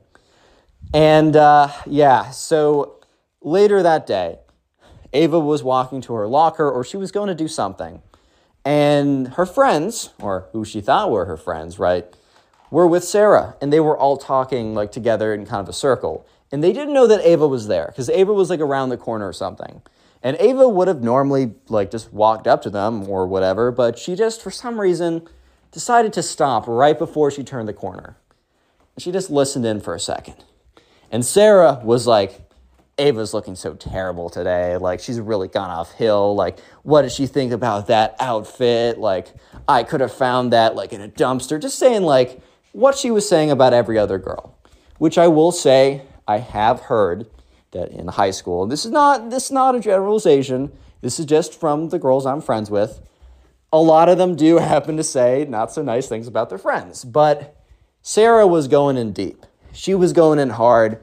And it was super, and then like one of the other girls, the girls that Ava pulled aside was like, yeah, Sarah, I can't believe like Ava was going after you when she looks like that, ha, ha, ha, whatever. And Ava was like, wow. She kind of backed away. Ava didn't want to hear any more of it because she knew the rest. She knew the extent. She's just like walking away, and she's thinking to herself, wow, like those are people that I considered as my friends. Like, I genuinely believe that those people were like my friends. Like, I thought that those people were good quality. I thought that like I was going to have a great time with them. And Ava definitely thought a little bit, okay, they're being brainwashed by Sarah to an extent, but only to an extent, dude. But at the end of the day, it's their choice. Like, this is their choice to make. Sure, they want to be like with the new cool girl. They want to do what she says. And it's very tempting, but you still have a choice in the matter. You always have a choice. And Ava's like, wow, I got to find new friends, right? And so sure enough, over the course of the next couple months, Ava just like would start to like intentionally talk more to people in her classes because she was always very nice and very friendly, but she would never go out of her way because why would she? She already has a good group of friends, or so she thought, that she was secure with. So now she would like ask people to hang out after school, whatever. And after months and months, she eventually found a group of people that seemed a lot more down to earth, a lot cooler, and also really hated Sarah and her group, right? Just, I mean, they weren't like, I don't know, talking smack about her all day because then they wouldn't be any better than Sarah, but they would, whenever Sarah and Ava's ex-friend group would come up, they'd be like, yeah, those girls are so petty, like they're so mean, like that's ridiculous. So yeah, Ava found a pretty good group. And the thing is, though, this story doesn't end here. This story goes on for the entire year, but you might be thinking that, Connor, I was promised a funny karma, epic, rich, spoiled kid gets destroyed moment, and I guarantee you that will be coming. All you got to do, real quick though, comment, what should I make you guys comment? Comment tree down below, because I'm looking at my Christmas tree right now. So comment tree if you made it this far into the video. By the way, these stories are on Spotify. It's in the pinned comment. And if you're listening on Spotify, please rate 5 stars. I'd love you for it. Kiss. Anyways, so yeah, college application season. I mentioned very briefly that they're in the midst of college application season. And going to college is a choice. I think if you know what you want to do, it is a much better choice than going in not knowing what you want to do. But I think that's also totally fine as well. As long as you understand the debt you're taking on and the risk to reward, as long as you understand it, I think that's totally fine. I also think that choosing not to do college shouldn't be as stigmatized as it is, as the ROI for college is not as clearly good as it used to be for everyone. However, especially in kind of like, well, especially in wealthier communities, not just going to college, but which college you go to is almost like another status symbol to put on your chest, right? So the parents of like kids, especially in the wealthier communities, tend to really care a lot, even though their kids probably benefit the least from going to a good name college, right? It's just kind of how this works. So Sarah's parents, who've made a ton of money, right, were in all these communities or whatever through their social clubs or something, and they cared a lot about where Sarah went to school. And they cared so much that they were willing to go above and beyond in maybe some not so, I don't know, against the rule type ways, if you know what I mean. So yeah. Anyways, SATs were coming up. And I think the last time you can take the SATs or something is like October, or there was some major test, something that was SATs, AP, whatever, honors types, whatever, right? So this happened before you submit your college applications. And basically, Sarah was an okay student. She was smart enough. But these people wanted to get her into, the top United States institutions of whatever, right? You want to be in the top 10. If you're not in the top 10 rankings, then you're trash. Something stupid, right? So they wanted to get into a really, really good school. And they met with like Sarah's parents met with like college counselor prep type people. And they looked at Sarah's results and they're like, yeah, dude, I don't know how to break it to you, but your daughter is not getting to Harvard, Stanford, Yale combination type thing with these grades. She'll do fine, but she won't get into that place. But, the parents were not willing to hear that as an answer. So instead of asking Sarah hey, we need you to do something really cool as an extracurricular, or we need a really banger essay, essentially what they do is they try and cheat her on one of the tests, right? They try and assist her to cheat on one of the tests. And Sarah was totally in the know on this because way after the fact, one of the friends that Ava was... So the reason why we know all these personal details is because one of the friends of Sarah, who used to be a friend of Ava, eventually kind of realized that she was being stupid and went back to Ava and was like, I'm so sorry. And Ava was fine with it or whatever. And they became friends and they talked over the summer. So the reason why we know these extra details about what went on here is because Sarah's ex-friend and Ava's ex-friend, now re-friend, told her over the summer, after the school year, everything that went down. So basically, Sarah realized that, okay, my scores and stuff are not that good enough, so they kind of Sarah went to her parents, and they figured out a way that she would be able to basically have some other girl who would be given Sarah's ID, who looked kind of like her, but no one really cares that much, no one really checks, and was a really good college student who was on top of it and worked for an agency that's yeah, you pay me $50,000, I'll do whatever you want. I'll bend my morals. And so sure enough, right, the day of the SATs, Ava's ex-friend, the friend that was used to be, let's call this girl Beth, because whatever, right? So Beth is a girl who told Ava about this. So Beth and all of her friends and Sarah studying for the SATs or whatever test they were taking, right? Super hard. They were studying really hard, and they noticed that Sarah really wasn't studying, right? When they'd have group study sessions or whatever, Sarah would kind of be on her phone the entire time, and they knew that Sarah's parents really wanted her to go to X or Y college that was very difficult to get into. So they kind of would ask her, Sarah, what's the word here, bro? What are you doing? And Sarah's like, oh, no, I'm studying a lot at home. I'm just, texting whatever, some guy or something. And eventually, a couple days before, Sarah confided in them that, the reason why she wasn't studying is because she's not even going to be taking the exam. Because I think they asked, oh, do you guys want to meet up an hour before the exam to get breakfast or whatever and quick review or something? And they're all what? And Sarah's yeah, basically my parents found someone to take the exam for me. She's really good. She'll score a great score, whatever. And since these girls were like friends with Sarah, but also kind of like sucked up to her, bro, so they couldn't really say anything. That's the funny thing. They kind of trapped themselves into a place where they couldn't say anything because they didn't want to upset Sarah or whatever, right? So they're all like, oh, okay. But obviously they were all kind of mad because they had been spending all this time studying, and Sarah would just have someone go in and take the exam.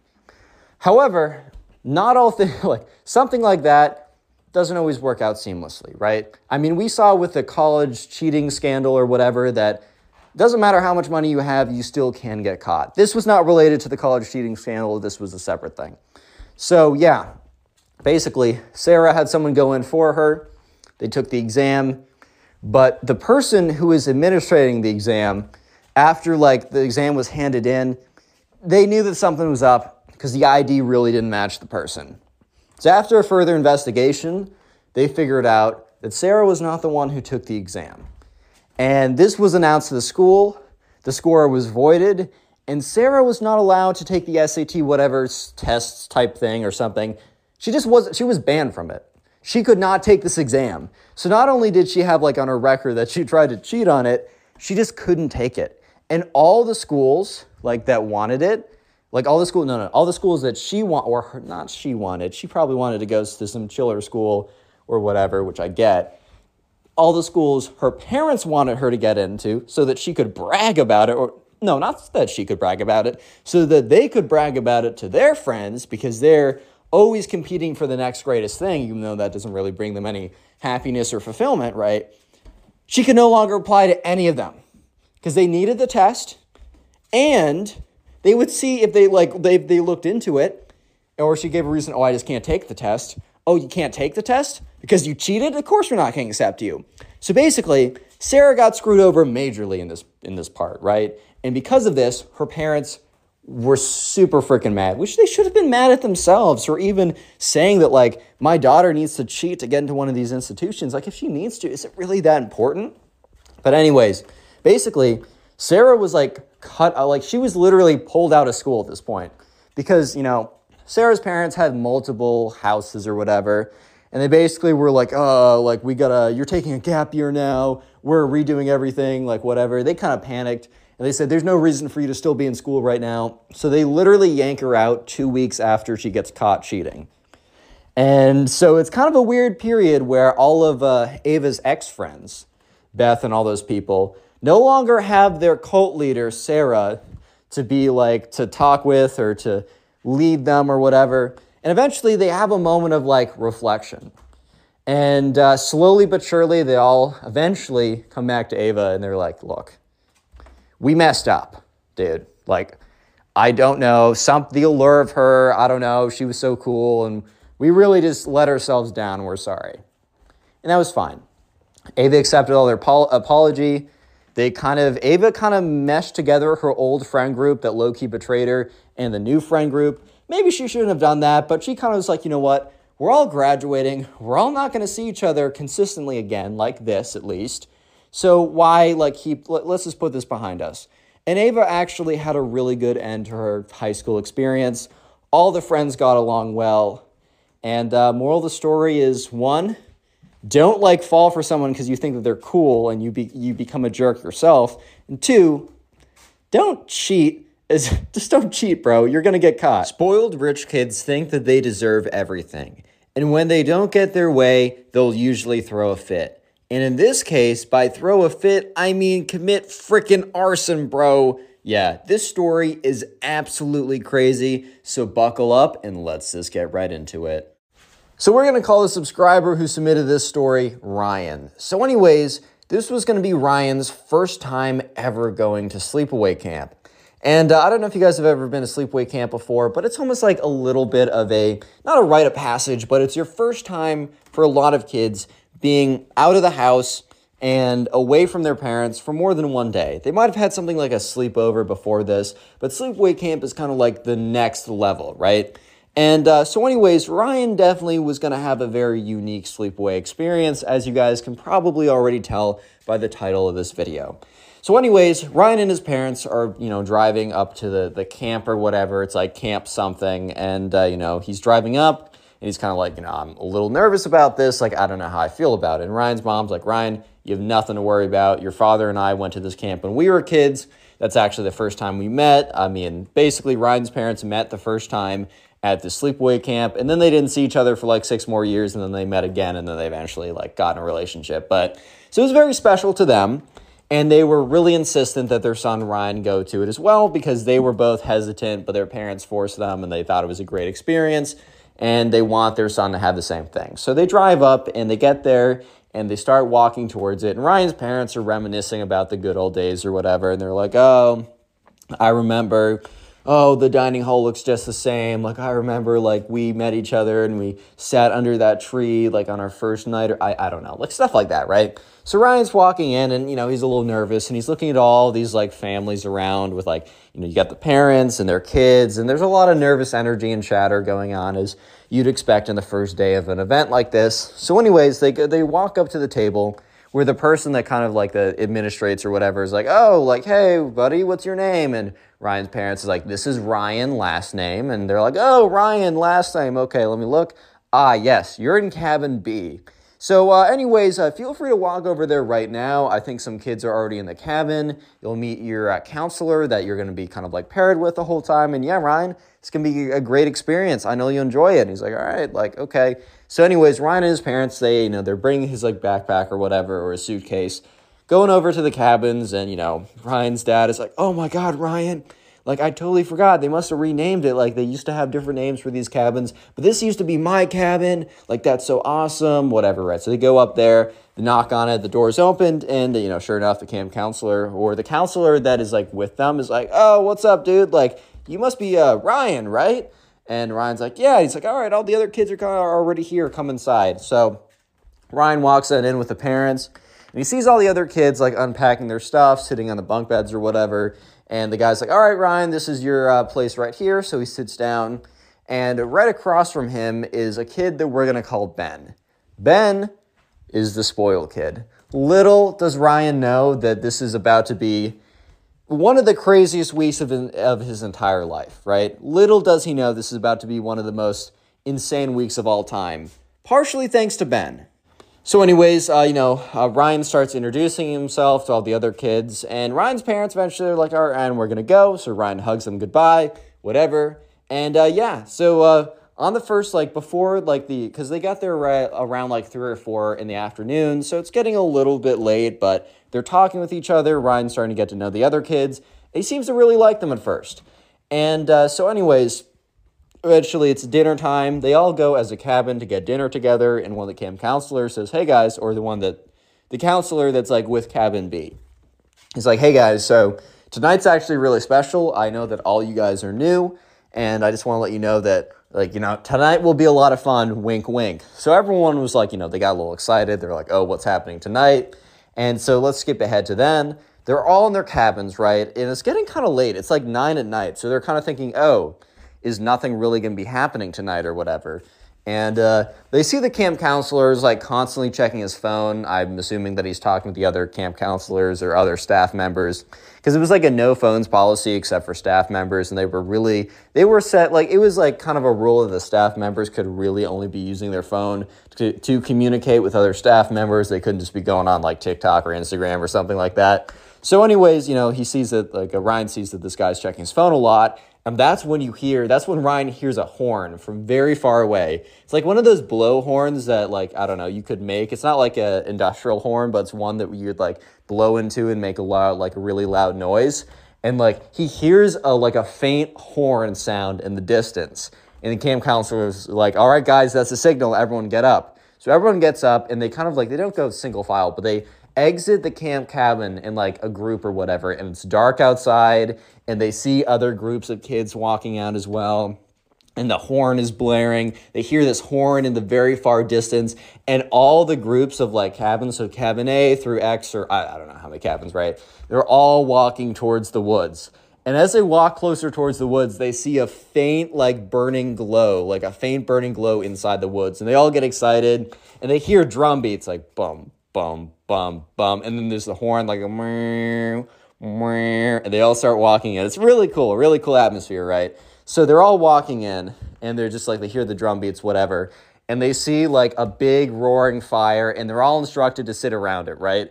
And Ryan already knows that this is going to be something special. So anyways, the leader of like the camp counselor leader, I'm just going to say the president of the camp. I think there's like an actual real name, but we're just say president of the camp. So, she gets up there, and after all the groups are kind of settled around, the drums stop and the horn stops. And she's like, all right, attention, everyone. Welcome back to camp. I don't know. We're going to call it Camp Tree. That's a lame name, but okay, whatever. Welcome back to Camp Tree. This is our 223rd or like 115th year, very old camp, whatever. This is our 115th year of operation, and we're commencing the 116th semester, whatever. And everyone cheers, and Ryan's kind of clapping, looking around, like, all right, this is really cool. And the camp president is like, as the recurring kids know, but that we have a tradition every single year. But it's time for me to introduce it to the new kids. I would like to welcome you to not only the 116th year of operation, but this is the 50th year of the Camp Tree Games. And everyone starts cheering, and obviously, Ryan doesn't know what's going on, but he's like, oh, the Camp Tree Games? That sounds pretty cool. And they're like, yeah, since it's the 50th year, that's really prestigious. She's like, I'll go over very quickly.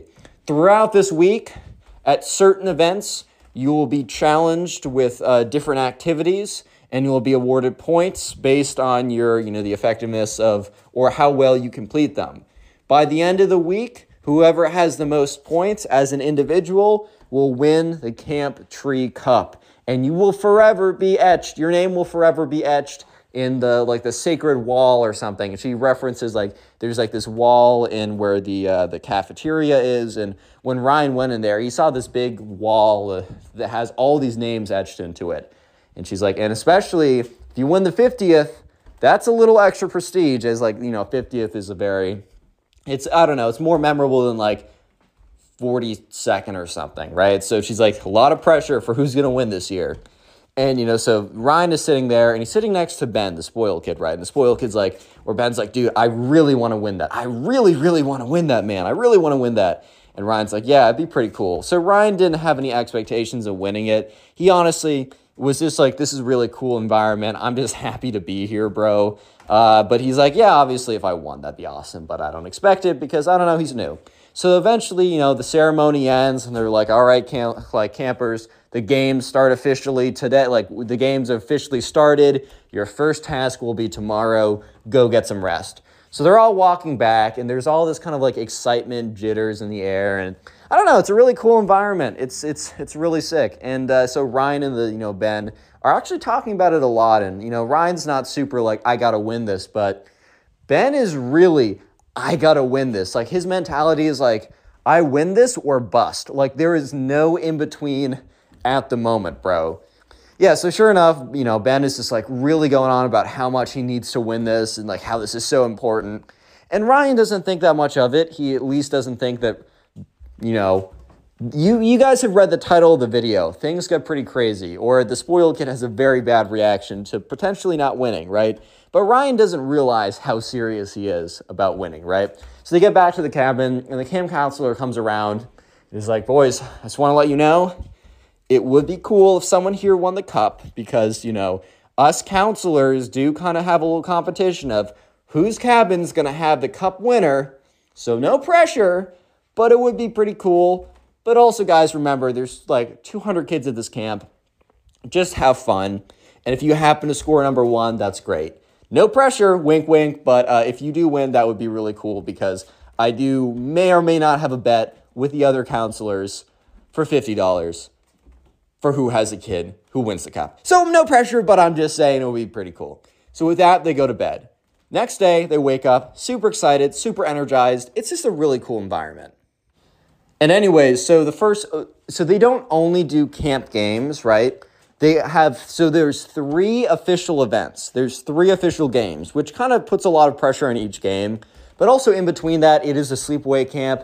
So they spend a lot of time just doing non-camp game activities. So I don't know, learning how to, you go into for example, Ryan on his first day was put into a random group of people, no one from his cabin, just randomly, right? And they went out into the woods and they were given a bunch of sticks and they said, okay, you're going to learn how to make a lean-to, you're going to learn how to make a shelter if you need to in the woods with literally just sticks. Yeah, this will not be the greatest shelter, but it will keep you sheltered from the rain or any other, I don't know what it's called, any other like weather conditions or something like that. And Ryan was able to meet some new people and he was just genuinely having a really good time. And the only time that at lunch and dinner and breakfast, every single meal, you ate it with your group, like your cabin or whatever. Just because they really they want you to bond with as many people as possible. But the camp did believe that you are the best, we're only here for a week and we want you to really bond with some people. So we're going to have you have the most time as possible with your cabin. So you're going to eat with them. You're going to sleep in the same place. You live with them, whatever, right? So anyways, at lunch, the spoiled kid, Ben, and everyone there really, not just the spoiled kid, right? Ben and everyone else, including Ryan, were just going on about they were just asking a million questions to the counselor about the first game. And the counselor's like, guys, I'm sworn to secrecy. Look, I want to help you because I want one of you guys to be the winner. Don't get it twisted, right? But I really can't say anything. I might actually get in trouble if I let you know too much. So they're all trying to ask him tricky questions. They're trying to be oh, you don't have to tell us. But if you were going to tell someone, what would you tell them if some random person who didn't go here was asking what the first game was? What exactly would you tell them? And camp counselor is like, dude, I'm not the smartest cookie in the cookie place, but bro, I'm not that dumb, dude. So they don't really get any good information out of him, but they have a lot of fun trying to. And they're also not allowed to know when the game is. So they can't even prepare for it. Obviously, they're told that there are 3 games. And some of the games are group games. Some of them, or one game is a group game, which is by cabin. The next game is partner game. And the final game is an individual game.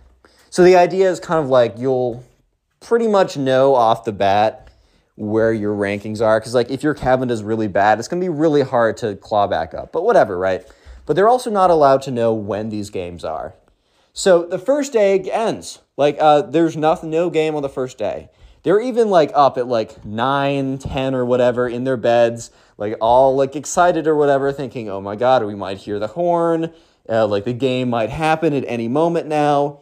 But no, they eventually are oh, okay, it's not. We're going to go to bed. And even the camp counselor knocked on the door, is what are you boys doing up? It's 11. They're what if the game happens? He's okay, I'm not supposed to say this, but look, the game's not happening tonight. Go to bed. They're all oh, dude, what? So yeah, next day comes around. And they have some morning activities, they have breakfast, but they're sitting at lunch. And they're sitting literally they're halfway through lunch when they hear the horn. And they all drop their forks or whatever. They're oh my God, it's the horn, it's the horn. So sure enough, the horn is going halfway through lunch. They all get up and the counselor for their group is camp counselor? Yeah, camp counselor, right, is oh, all right, guys, this is the first activity. This activity we're doing as a group, so follow me. Everyone's super excited. You can feel it in the air. Things are going crazy. Everyone's really excited. And they start walking out. And the first activity is to build a fire in the woods. So they're going in, and each camp counselor for each of the cabins, they have a backpack that's full of, a lighter and some, basically just very few activities, but a lighter and a little bit of thinly sliced wood to give a nice little spark or whatever. But yeah, that's it. So they're all led into the woods, and there was other camp counselors that would be assigned to your group that would score you based on a preset score or whatever. And basically every single kid in the group would get the exact same score, but one of them maybe could get a bonus point, but that one bonus point really wouldn't change that much. So they get out there, and the spoiled kid is super, super intent on, guys, we must win. We must be the best. And, Ryan is trying to win, but he's also trying to have fun, and he also doesn't really know. I mean, bro didn't come out the womb knowing how to make a fire, dude. Chill out a little bit. So they're doing their best. They're in the woods, and they can kind of see, the other groups, but the other groups are far enough away in the woods that it's just kind of hard to see what they're doing. but I guess you could kind of see what they're doing, but not really, right? So they're going in there, they're getting wood, they're putting stuff together. And at one point, Ryan puts down a log on there, or a piece of like a stick or whatever, or I guess it's close. It was kind of thick. It was kind of closer to a log on their fire. And the fire hadn't been lit yet, so it's just a pile of tinder at this point. And the log was kind of waterlogged, so it probably wasn't a good idea to put it on there. But instead of the spoiled kid, Ben, just being like, oh man, I think that's not a good log, he's like, dude, are you trying to like sabotage us? Are you working for the other team? And like everyone in the cabin just like looks at Ben and they're like, chill the frick out, bro. And Ryan's like, dude, sorry, I didn't see that this like log wasn't that good. I was putting something on. He's like, bro, well, pay closer attention next time because all of our points are on the line. And even the camp counselor is like, Ben, like, chill out, man. It's not that serious. He's like, it's that serious to me, dude. You don't get it. So anyways, they eventually get something together. They light it on fire, and they do get a fire, right? And they score the second highest points. So everyone, except for one person, everyone is super happy with the result. They're all like, dude, we got the second highest. That's awesome. Like, we got a fire going. I heard half the teams couldn't even get a fire going. But, one person wasn't happy, Ben. And at one point, like, kids were starting to realize, or the people in the cabin were starting to realize that Ben was sitting there all grumpy, all upset, all angry. And they're all like, dude, like, what's the deal? Like, what's the word, man? Like, why are you so upset right now? And Ben's like, dude, I'm not settling for second. We should have gotten first. And the camp counselor is like, oh, Ben, like, we did really well, bro. Like, chill out. Like, the other team got first place or slightly more points than us just because they finished a little bit quicker. And Ben looks at Ryan and is like, dude, you putting on that wet log really put us back like 30 seconds. And that 30 seconds was the difference between us winning and like us losing. And Ryan's like, okay, bro, I'm sorry. I don't know. And the camp counselor's like, Ben, like, come on now. Like, it's really not that deep. We all did really well. Can we just celebrate from here on out? And Ben's like, I guess, whatever. If you guys want to celebrate being first loser, then whatever, dude. And, like, Ben literally walks back into his room and, like, shuts the door, which his room is, like, everyone's room, so it's a little awkward or whatever. Camp counselor kind of looks at all the other guys, is like, dude, what's his problem? And they just decide to celebrate because it's a win. It's a win. So anyways, the next day comes around, and it's just more kind of activities, whatever. And for all of Tuesday, once again, it's just kind of their own activity. Like, it's just no games, no camp tree games or anything like that. Nothing that makes, like, points or whatever. And also, there's a scoreboard so you can see your name or your points versus everyone else. That was posted on there's, like, a really massive whiteboard. Maybe they put, like, 6 whiteboards together or whatever. But it was in the cafeteria, and it had your name, and it had your points next to it, just so you could kind of see where you rank next to other people. At the current moment, like, everyone's score was in groups because it was like your group. Basically, every group got the same score. So everyone in cabin 2 was tied for second place, right? But in all reality, they just had the same score. And so sure enough, the next activity was a partner activity, but it wasn't just any partner activity. It was a randomized partner activity, which is always a little tough because you don't know if you're going to get someone who is just going to mess around the whole time or is going to take it as seriously as you or vice versa. Who knows, right? So, it's on Wednesday. It is, it's at dinner, and all of a sudden, you hear the horn again. So the camp counselor for cabin B is like, all right, guys, this is your second game. Like, this is official. So he says, okay, so you guys have all been assigned with random partners. I have a list right here. I'll tell you, like, where your partner is. And I'll tell you where you're supposed to go to make this easy. All the tables had like table A, table B, and that was associated with the cabin you're at. So he basically was like, all right, so Ryan, you're with this guy named Sam, and you're at table C. You can go over there. So all the kids started going to the tables they were sent to.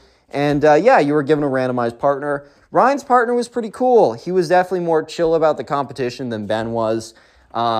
But, whatever, right? So this next competition was that they had to make the best tool possible in the forge, an iron forge. So this is actually something that I did when I went to sleepaway camp, and it's really cool. It's like you get a piece of like a metal rod, you stick it in something really hot, and then you slam it with a hammer, right? It's really cool, actually. And real quick, if you made it this far into the video, comment tool down below. I'm trying to make my secret words a little bit more tricky now. You can't just comment spoiled in the first 30 seconds. There's this one guy who gets the secret word, no matter what it is, in like literally 30 seconds, and I have no idea how. Also, if you want to listen to this on Spotify, you can. The link is in the pinned comment and description. And if you're listening to this on Spotify, please rate 5 stars. I think it helps. So anyways, the next competition was to make a tools with the iron forge together. And the tools were based on, there's a whole point system where it's like, oh, I don't know, the best, I don't even know, man. It's like the most tool looking or the most effective, a lot of points you could get. And also, the points for this event were double the points you could get for the last event. So it didn't like make the last event completely irrelevant, but anyone who got a low score because your team wasn't good kind of had an opportunity to, I don't know, get a better score, right? So anyways, Ryan and this guy, they were definitely chill about it. I honestly think Ryan took the best route about this whole thing because he was really just there just to have fun. He was there just to chill. He was there just to have a good time, man. And honestly, that's the way it's supposed to be. So him and his partner, Sam will say, they just went in there and like they even said to each other, like, I don't really care what our score is. Let's just make something cool. So they go in there. They're having a lot of fun. They shove the metal in the really hot thing. Start slamming it into something cool. And what happens is they make it too thin. They make the metal too thin at one point and it breaks off. And Sam's like, oh, dude, my fault. And Ryan's like, bro, I don't care. Like, this is cool. Like, we just instead of making, like, a hammer, we just made a poker. Like, that's awesome, bro. So, yeah, the person comes over. They're like, oh, look at this.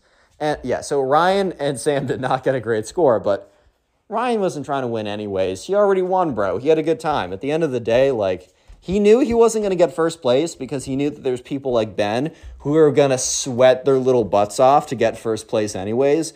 So he didn't really care, dude. So he had a good time. Anyways, so they start walking back to the cabins. It's nighttime, and they sit in there. And Ben is in this most stink of a mood ever. And after about, like, 30 minutes of, like, aggressive silence from him, you know how, like, some people, like, I don't talk all the time. I do talk when I'm with my friends. But there are definitely times where I'm just, I don't know, I'm either low energy or I just don't have anything to say, but you're just kind of chilling there.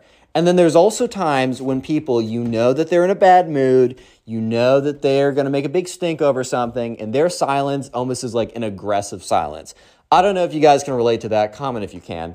But anyways, so he's just like 30 minutes of aggressive silence, making little grunts, whatever, right? Having this big angry face or something. And so eventually he speaks up. He's like, I got robbed. And everyone's like, what? He's like, I got the worst partner ever. He didn't take the game seriously at all. And he started like tear up a little bit. He's like, I'm not going to win this. And so the camp counselor comes in. He's like, hey, bud, like, look, this happens. Like, it's randomized. You can't choose who you got like a partner, right? You can't choose that. However, I'm not supposed to tell you guys details about all these things. I'll let you know a little something to make you guys feel better. For any of you guys who didn't do too well today, and just so you know, the next games, I can't tell you when they are, but they are single person. So it's only you. Your score will depend on your abilities alone. And while this game that you're in with a partner was twice as many points as the first game, well, this single game is going to be 5 times as many points as the partner game. So 10 times as many points as our group game. So yeah, it's always been the case that the third activity really kind of depends who wins anyways. And the first 2 are kind of just to get you to have fun and bond with people. And it really is the last one. But I just thought I'd let you guys know. So almost immediately Ben is like, oh, so I have a chance now, even though I screwed over by everyone else. And obviously, kids in the cabin start looking at each other because he said, oh, when I screwed over by everyone else, meaning them when they got second place. Like, bro, you could have been put in a different cabin and gotten, like, last place, dude. Like, maybe you could have gotten first place, but you could have gotten a much worse score. Second is a decent score, bro. And obviously, like, you don't need to say that, dude. So, sure enough, Ben is in a good mood. He's out of his stink. And 2 days, or not 2 days go by, Thursday. So the next day, actually, I have to make sure I don't accidentally add like 6 days to a week or something, 6 extra days. But anyways, so the next day, it's Thursday.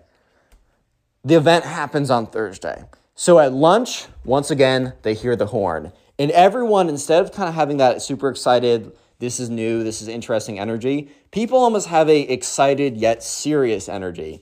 And Ben literally just has an only serious energy, especially table B, because they know that this is like, this could literally make or break if someone wins or not. Like, you could be number one from the first 2 activities and it literally wouldn't even matter, because this is like 10, so many multiples of points bigger than the other 2 events, right? So, eventually the camp counselor is like, all right, well, guys, this was actually like, this game was the most fun game. Like, the first 2 games kind of changed depending on the year, but this game actually was like it when I was a camper here. Like, we played this as the last game always. This one's really fun. It is a camp-wide hide-and-seek event. And he basically wanted to say, yeah, so I don't know if I'm supposed to say this either, but basically the winner of this wins the whole thing. So all of a sudden, all the kids were like, oh, shoot, so we got a chance now. And so sure enough, they all are instructed to go to the field. There's a big field in the back of the camp. And the president of the camp is like, all right, campers, like, this is the final event. And this one is going to be worth 5 times as many points. So she says all the stuff that they were told beforehand. And she said, here are the rules. One of us will be the one who's seeking, one of the counselors. If you're caught, you now seek with us. It's going to move really quickly. We will play 1 round of this. Because we're only playing 1 round, and because we're going to have so many seekers at a certain point, you are allowed to hide anywhere on campus. You cannot hide in a locked room. You cannot hide on top of a roof. You cannot hide in a dangerous place. But other than that, you are allowed to hide anywhere on campus. In an hour from now, we are going to set off this siren. Just if anyone else has not been found yet. If you hear the siren, it's not a trick. Like, you outsmarted all of us. Please come back. Can't leave campus, whatever. It's a huge violation if you do. You already know the campus grounds. If you hear the siren after an hour, that means we'll do something special to decide the winner from there. But yeah, hopefully it doesn't get to that. Go back to your counselors. They're going to give you a little rundown, and then I'm going to blow the horn. And after blowing the horn, you have 5 minutes to find a hiding spot. So obviously, all the kids were pretty excited. Yeah, so they go back to the camp counselor. He tells them, all right, I'm not going to tell you any of the good hiding spots, but there's a lot of good ones around here. And so sure enough, the horn is blown, and they go off and they find a hiding spot. And so they're not grouping up, it's all individual. Ryan finds an okay hiding spot. Like, he knows he's not going to win the game, but it'll be okay. And pretty quickly, Ryan is found. He's like, okay, you got me, cool. So now Ryan is one of the finders. And so it's Ryan and this other kid have kind of grouped up together, and they're going to go around finding people, and they do. And it's kind of like this big, long group of people. So they all walk down the cafeteria. They walk into the cafeteria because everywhere on campus is open. Some of the buildings are locked and you can't go in a locked building or whatever, but the cafeteria is open. And Ryan, for some reason, is like, we should check that closet. And they're all like, okay. So sure enough, Ryan opens the closet, and who does he see? He sees Ben, the spoiled kid. And Ben just looks at him with this look of, you destroyed my chances. And Ryan's like, and some other kid is like, oh, found you, dude. All right, come help us. And Ben is like, you didn't find me. He slams the door shut. And they open it again. They're like, no, bro, we did. And he's like, no, you didn't find me. He slams the door shut again. Eventually, a counselor comes around and is like, oh, what's going on here? And they kind of look at him, and they look at the door. So he opens it up. And the counselor is like, all right, dude, we found you. And Ben is about to scream, no, you did. Oh, because then he sees it's not a kid. He sees it's a counselor, so he has to agree. Ben walks out so defeated, so angry. He just doesn't look at anyone. He storms off. He storms off to go do his own thing. Little did anyone know that he was about to do something absolutely crazy. He was storming off to do something insane. So anyways, yeah. So anyways, they're all just kind of they're going around and finding people. And that's when they hear the siren 30 minutes early. They're with a camp counselor, and the camp counselor has been constantly on his phone, right? Constantly on his phone for like the last 2 minutes. And they're all like, oh, why are we hearing the siren? Like, isn't there like a little bit more time to go? The counselor's like, yeah, there's been a change of plans. We all need to go to the field again. So they all walk towards the field, and they're just like, this is really weird. Like, I don't know what's going on right now. Like, why are the games ending early? Did someone, like, leave campus and they need to shut down for some reason? Like, it's really weird. They're all standing in the fields, right? So kids are starting to pour in, whatever, right? Kids are saying, I wasn't caught. And, like, the counselors, normally, during the sirens, if the sirens were called, they would have cared. Like, they would have listened in and been like, oh, okay, we'll mark your name down. They didn't even care. Like, the counselors were not even paying attention to who was it and who was caught and whatever. It's like they had something more important to think about, which, in fact, they did. Little did anyone know. So that's when, Ryan is standing with some guys, and they're just talking, being like, what's going on? Like, this kind of weird. And that's when they hear a kid say, look. And so all the kids turn around. And he points at the field. And he points really far out at the trees. And they see this, like, smoke coming out from the forest. And they see little bits of, like, fire. They think someone, like, lit, like, just a normal fire, like in the fire pit. But they see way too much smoke. And they start to realize that there's, like, a fire going on. And within, like, as soon as they realize, it's like the fire trucks come in. And they see the fire trucks come in, which probably took a while because the camp's off the beaten path, right? Fire trucks are coming in. You know, the camp counselors are like, all right, guys, we need to do roll call. You need to get with your groups right now. So everyone starts realizing, okay, this is really serious right now. So Group B is together.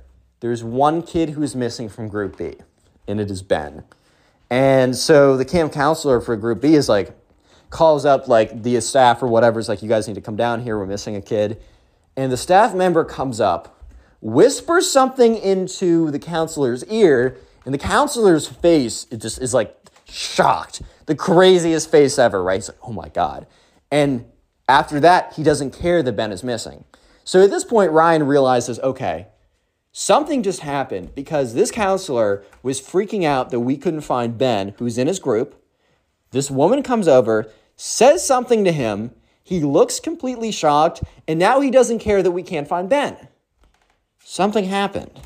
So later that night, every kid is picked up. All the parents are grumpy or angry that they have to come a day early because they have to change their plans. The fire was spreading a little bit, but thankfully, only 1 or 2 buildings got hit. I think one of the cabins got hit. A lot of trees took damage, but the fire department was able to get in there just in time. Before Ryan left, do you remember his friend Sam? So his friend Sam and I were chilling, Ryan was chilling with some other guys, and his friend Sam came up to him because they were all sitting in the cafeteria, whatever, waiting to be picked up. And Sam's like, dude, you're not going to believe this. So Sam goes on to tell him that through other people and through various reasons, he learned what happened. Basically, Ben, the spoiled kid, was so unbelievably angry that he did not win the number 1 place, that he did not win the cup, Camp Tree Cup or whatever, that he went into the kitchen and he found all the lighters, lighter fluid, everything flammable, anything to make a big middle finger to the camp, basically. Got all the lighting supplies, went into the woods and just doused everything with as much flammable stuff as possible, started lighting stuff on fire, and honestly would have gone on a tear through the entire woods, through all the buildings. That's when he was caught by one of the counselors who was like doing hide and seek or whatever. This counselor apparently, because like some other kids were with the counselor when they caught Ben, that's how the word got around really quickly.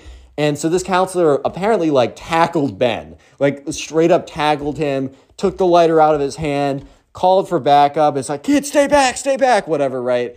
All these other camp counselors come rushing in, whatever, to this location. They call the fire. Crazy, right?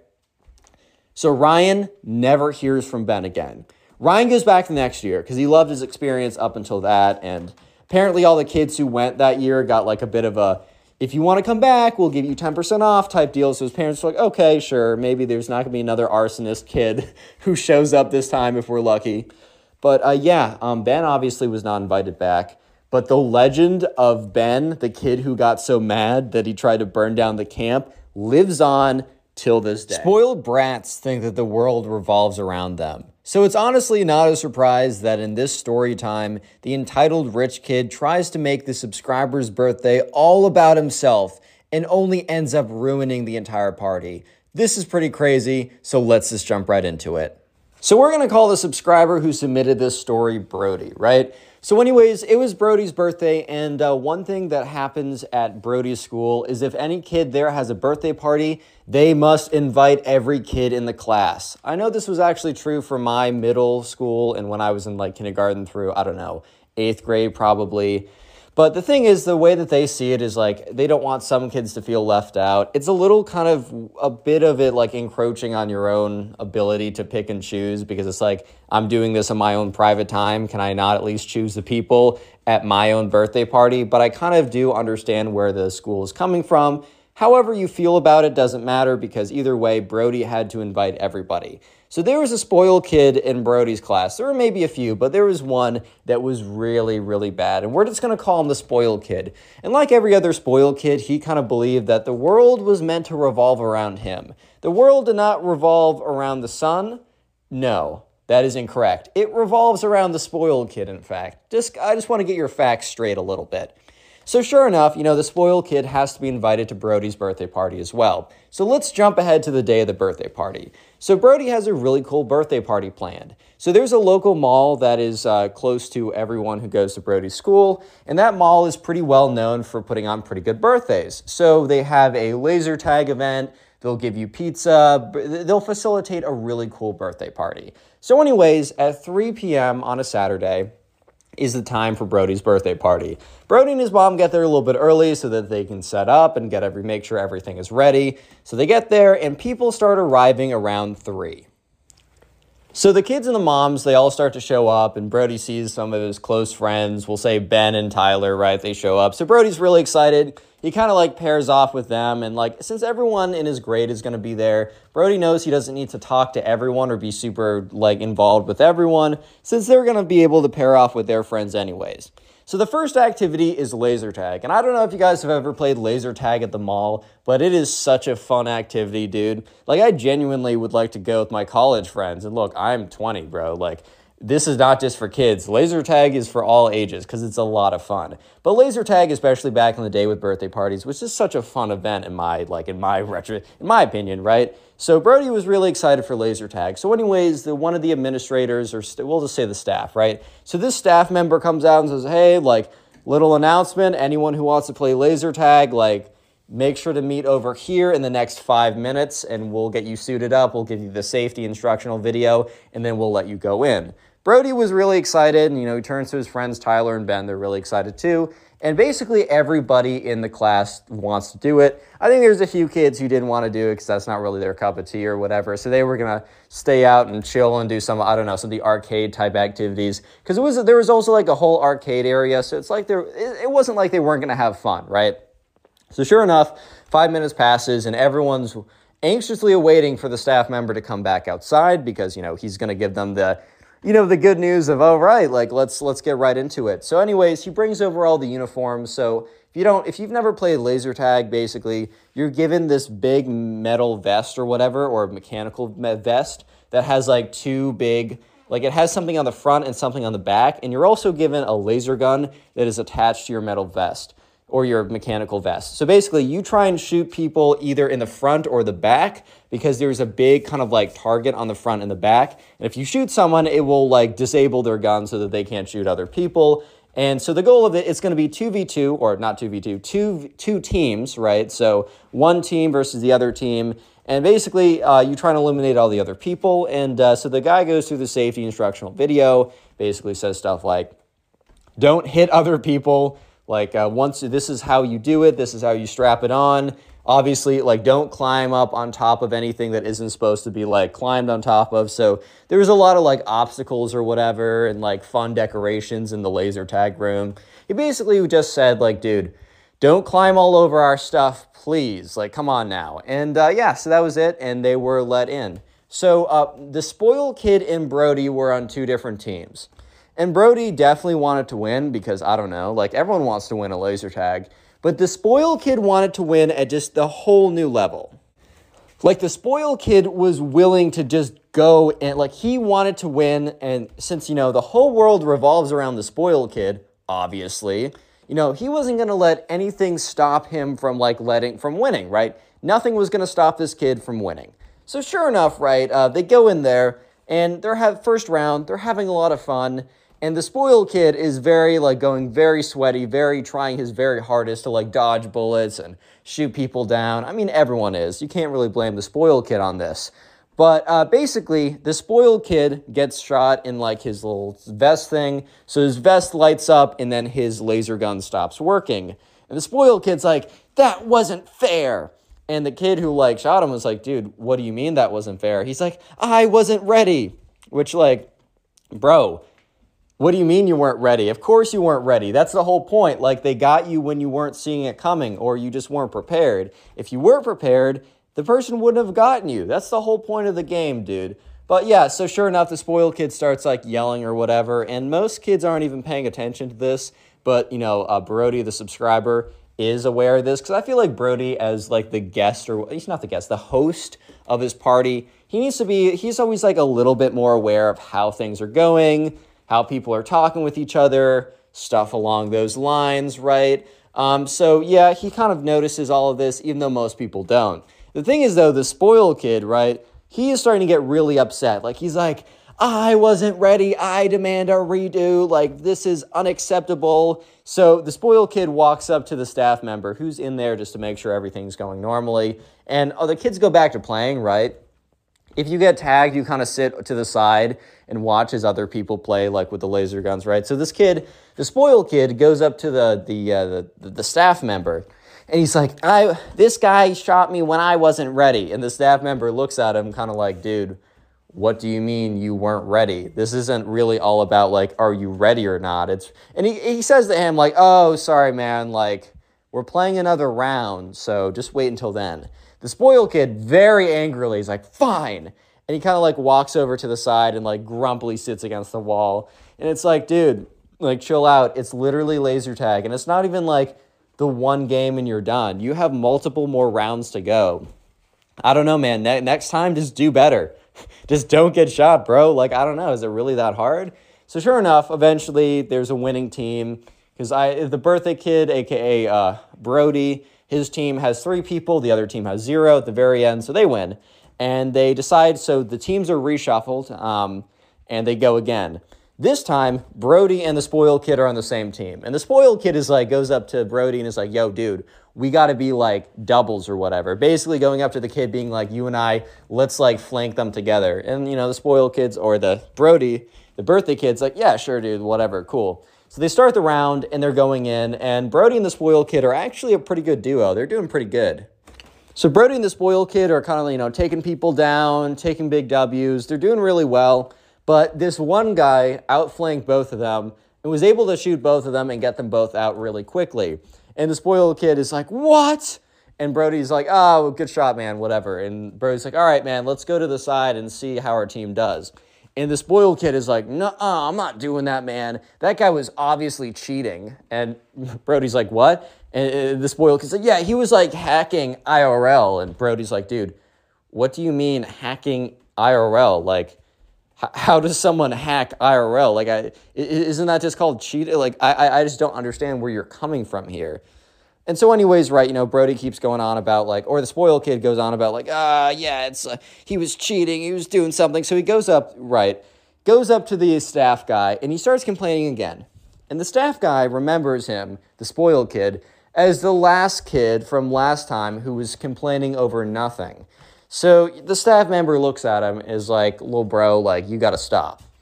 You got tagged by the laser gun. You got to chill out and you're good, whatever. So at this point, the spoiled kid, instead of just going back, returns back into the battlefield.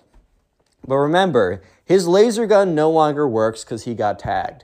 So instead of fighting people with the laser gun or shooting people with the laser gun, he takes the laser gun and he starts swinging at people on the enemy team. he just starts swinging at them with the laser gun, trying to like hit them with it. And remember, this is a pretty big chunky piece of plastic, right? This isn't like some, I don't know, some big metal sword or something, but it is like if you make good contact with someone's head or something, it's definitely going to hurt a little bit. Like, I don't know. So sure enough, the staff member sees this and he has to literally pause the game. Like he has to shut down the whole game. He's like, no, you can't be doing that. Stop.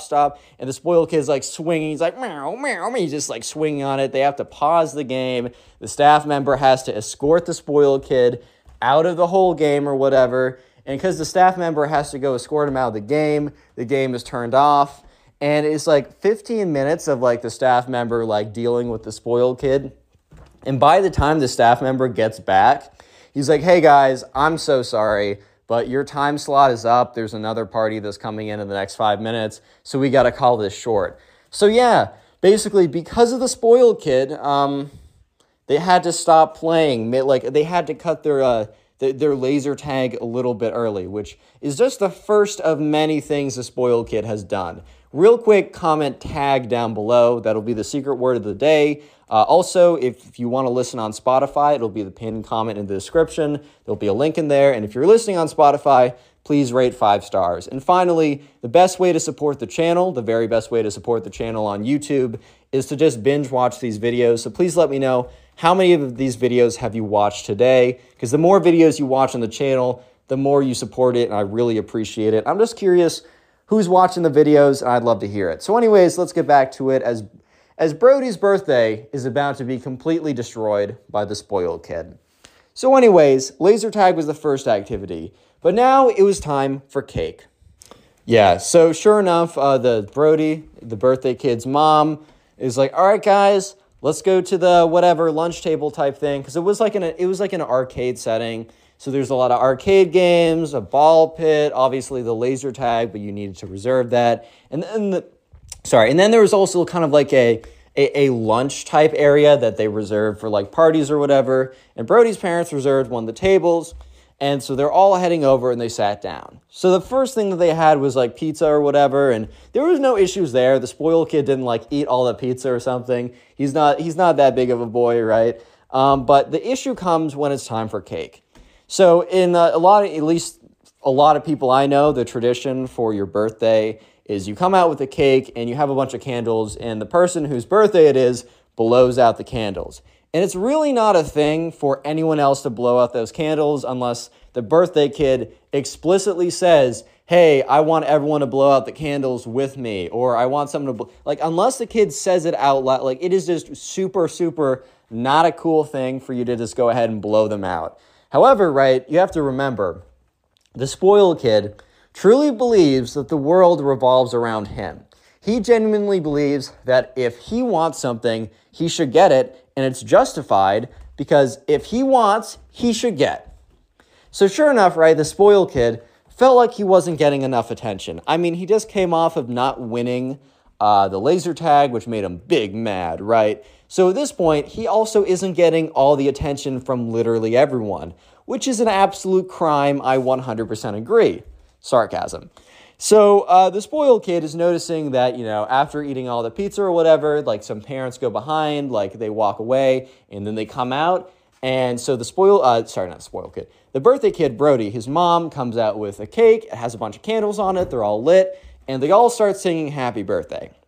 So they're singing the happy birthday song. They're moving not spoiled kid. The birthday kid, Brody's mom, has come walking over very slowly to the table with the cake. And Brody's sitting down, and the spoiled kid happens to be sitting down right next to him. So Brody's mom puts the cake on the table, and the idea is at the end of singing happy birthday, Brody, as the birthday kid, is going to be the one who blows out the candles. But right before the song ends, the spoiled kid is like, blows out all the candles. And literally everyone goes dead silent. They don't even finish the song. They just go dead silent. It's a super awkward situation. I really don't know what went through the spoiled kid's mind. I think he was like, oh my God, I'm not getting all the attention at this very second. This is unacceptable. I must get all the attention always. So he decided that he wanted to be the one who blew out the candles. So yeah, the spoiled kid's mom sees this and is like, oh no, dude. Because look, everyone knows that you don't blow out someone else's candles, bro. That's the worst thing you can do. I'm sure there's worse things, but you know what I mean. Not a great thing to do. So, Brody doesn't take it that, he doesn't, take it that personally. He doesn't really care that much. He's like, okay, well, I kind of wanted to blow the candles out, but whatever, I guess, right? I'll just have some of the cake, right? It's cool. It's whatever. But so the spoiled kid's mom, immediately after the spoiled kid, after 20 seconds of an awkward silence, after he blows out the candles, comes over, and the spoiled kid mom, grabs him by the scruff of his, shirt or whatever and drags him out to, another room, a private room to go talk with him or something, to give him a little bit of a talk, because he needs a little bit of a talking to right now. So the spoiled kid was out of the picture for a little bit. So they're all having cake or whatever, and the spoiled kid's mom eventually walks back into the room. But the spoiled kid does not walk back into the room with her. So Brody, the birthday boy, overhears his mom walk over to the spoiled kid's mom and say, hey, does your son want a piece of cake? We can walk, where is he? And the spoiled kid's mom says, oh, he's in a timeout right now. I'm so sorry for what my son did, stuff like that, right? I'm sorry, I feel really bad. He will not be getting any cake. He will not be rewarded for such bad behavior, stuff like that. And Brody's mom was like, oh, okay. Brody's mom was not going to push back on this, because I think Brody's mom 100% agreed that it is totally not okay behavior to blow out someone else's candles. And yeah, maybe I don't think she really wanted to give the spoiled kid any cake, but I think she felt like she kind of needed to, just out of I don't know, out of common courtesy or whatever. So yeah. Anyways, the spoiled kid is not done. You guys might be thinking, oh, the spoiled kid, destroyed the laser tag game. He blew out the candles. That's pretty bad. Nope. The spoiled kid is not done yet, because while he was put in a quote unquote timeout, that basically meant that the spoiled kid had free reign to go wherever he wanted and do whatever damage that he wanted. Because the spoiled kid's mom was not staying in there when he was in the quote unquote timeout. She came back. And that was about to be a pretty big mistake by her. So sure enough, after cake, it's time to open the presents. And so anyways, when people first arrived at 3 on that Saturday, there was a big table right in the front of the room that said, Brody's party, put presents here, whatever. So all the people went over there, and that's where they put the presents. So the whole idea was after cake, everyone was going to walk back into the main arcade type area, and they were going to watch as Brody went through and opened up all the presents. I know, at least for a lot of birthday parties that, I went to, and even my own back in 4th, 5th grade or whatever, I would never have this section. People would bring presents sometimes, but I wouldn't open them in front of them, because I feel like if you either have to give everyone the same reaction or no reaction. Because I kind of feel like when you're opening presents in front of people, if you're oh, thanks, and then you're oh my God, thank you, to a different one, you just make the people feel bad. And so it was just so much easier just to not open presents in front of people. But a lot of people do it either way. So anyways, the plan was for Brody to go in and open up all the presents. However, the spoiled kid, who has ruined everything up until this point, has also ruined this. So anyways, everyone's kind of done eating their cake. So, Brody's mom says, all right, guys, let's get up and let's go into the arcade room so we can open some presents. And by we, she meant they can watch her son open presents, as that's how it normally goes. Why would anyone else besides him open the presents? Hint, hint. So anyways, they all walk in. And when they walk in, they see a crazy sight in front of them. They see something that they were not expecting. Basically, this is the spoiled kid's revenge.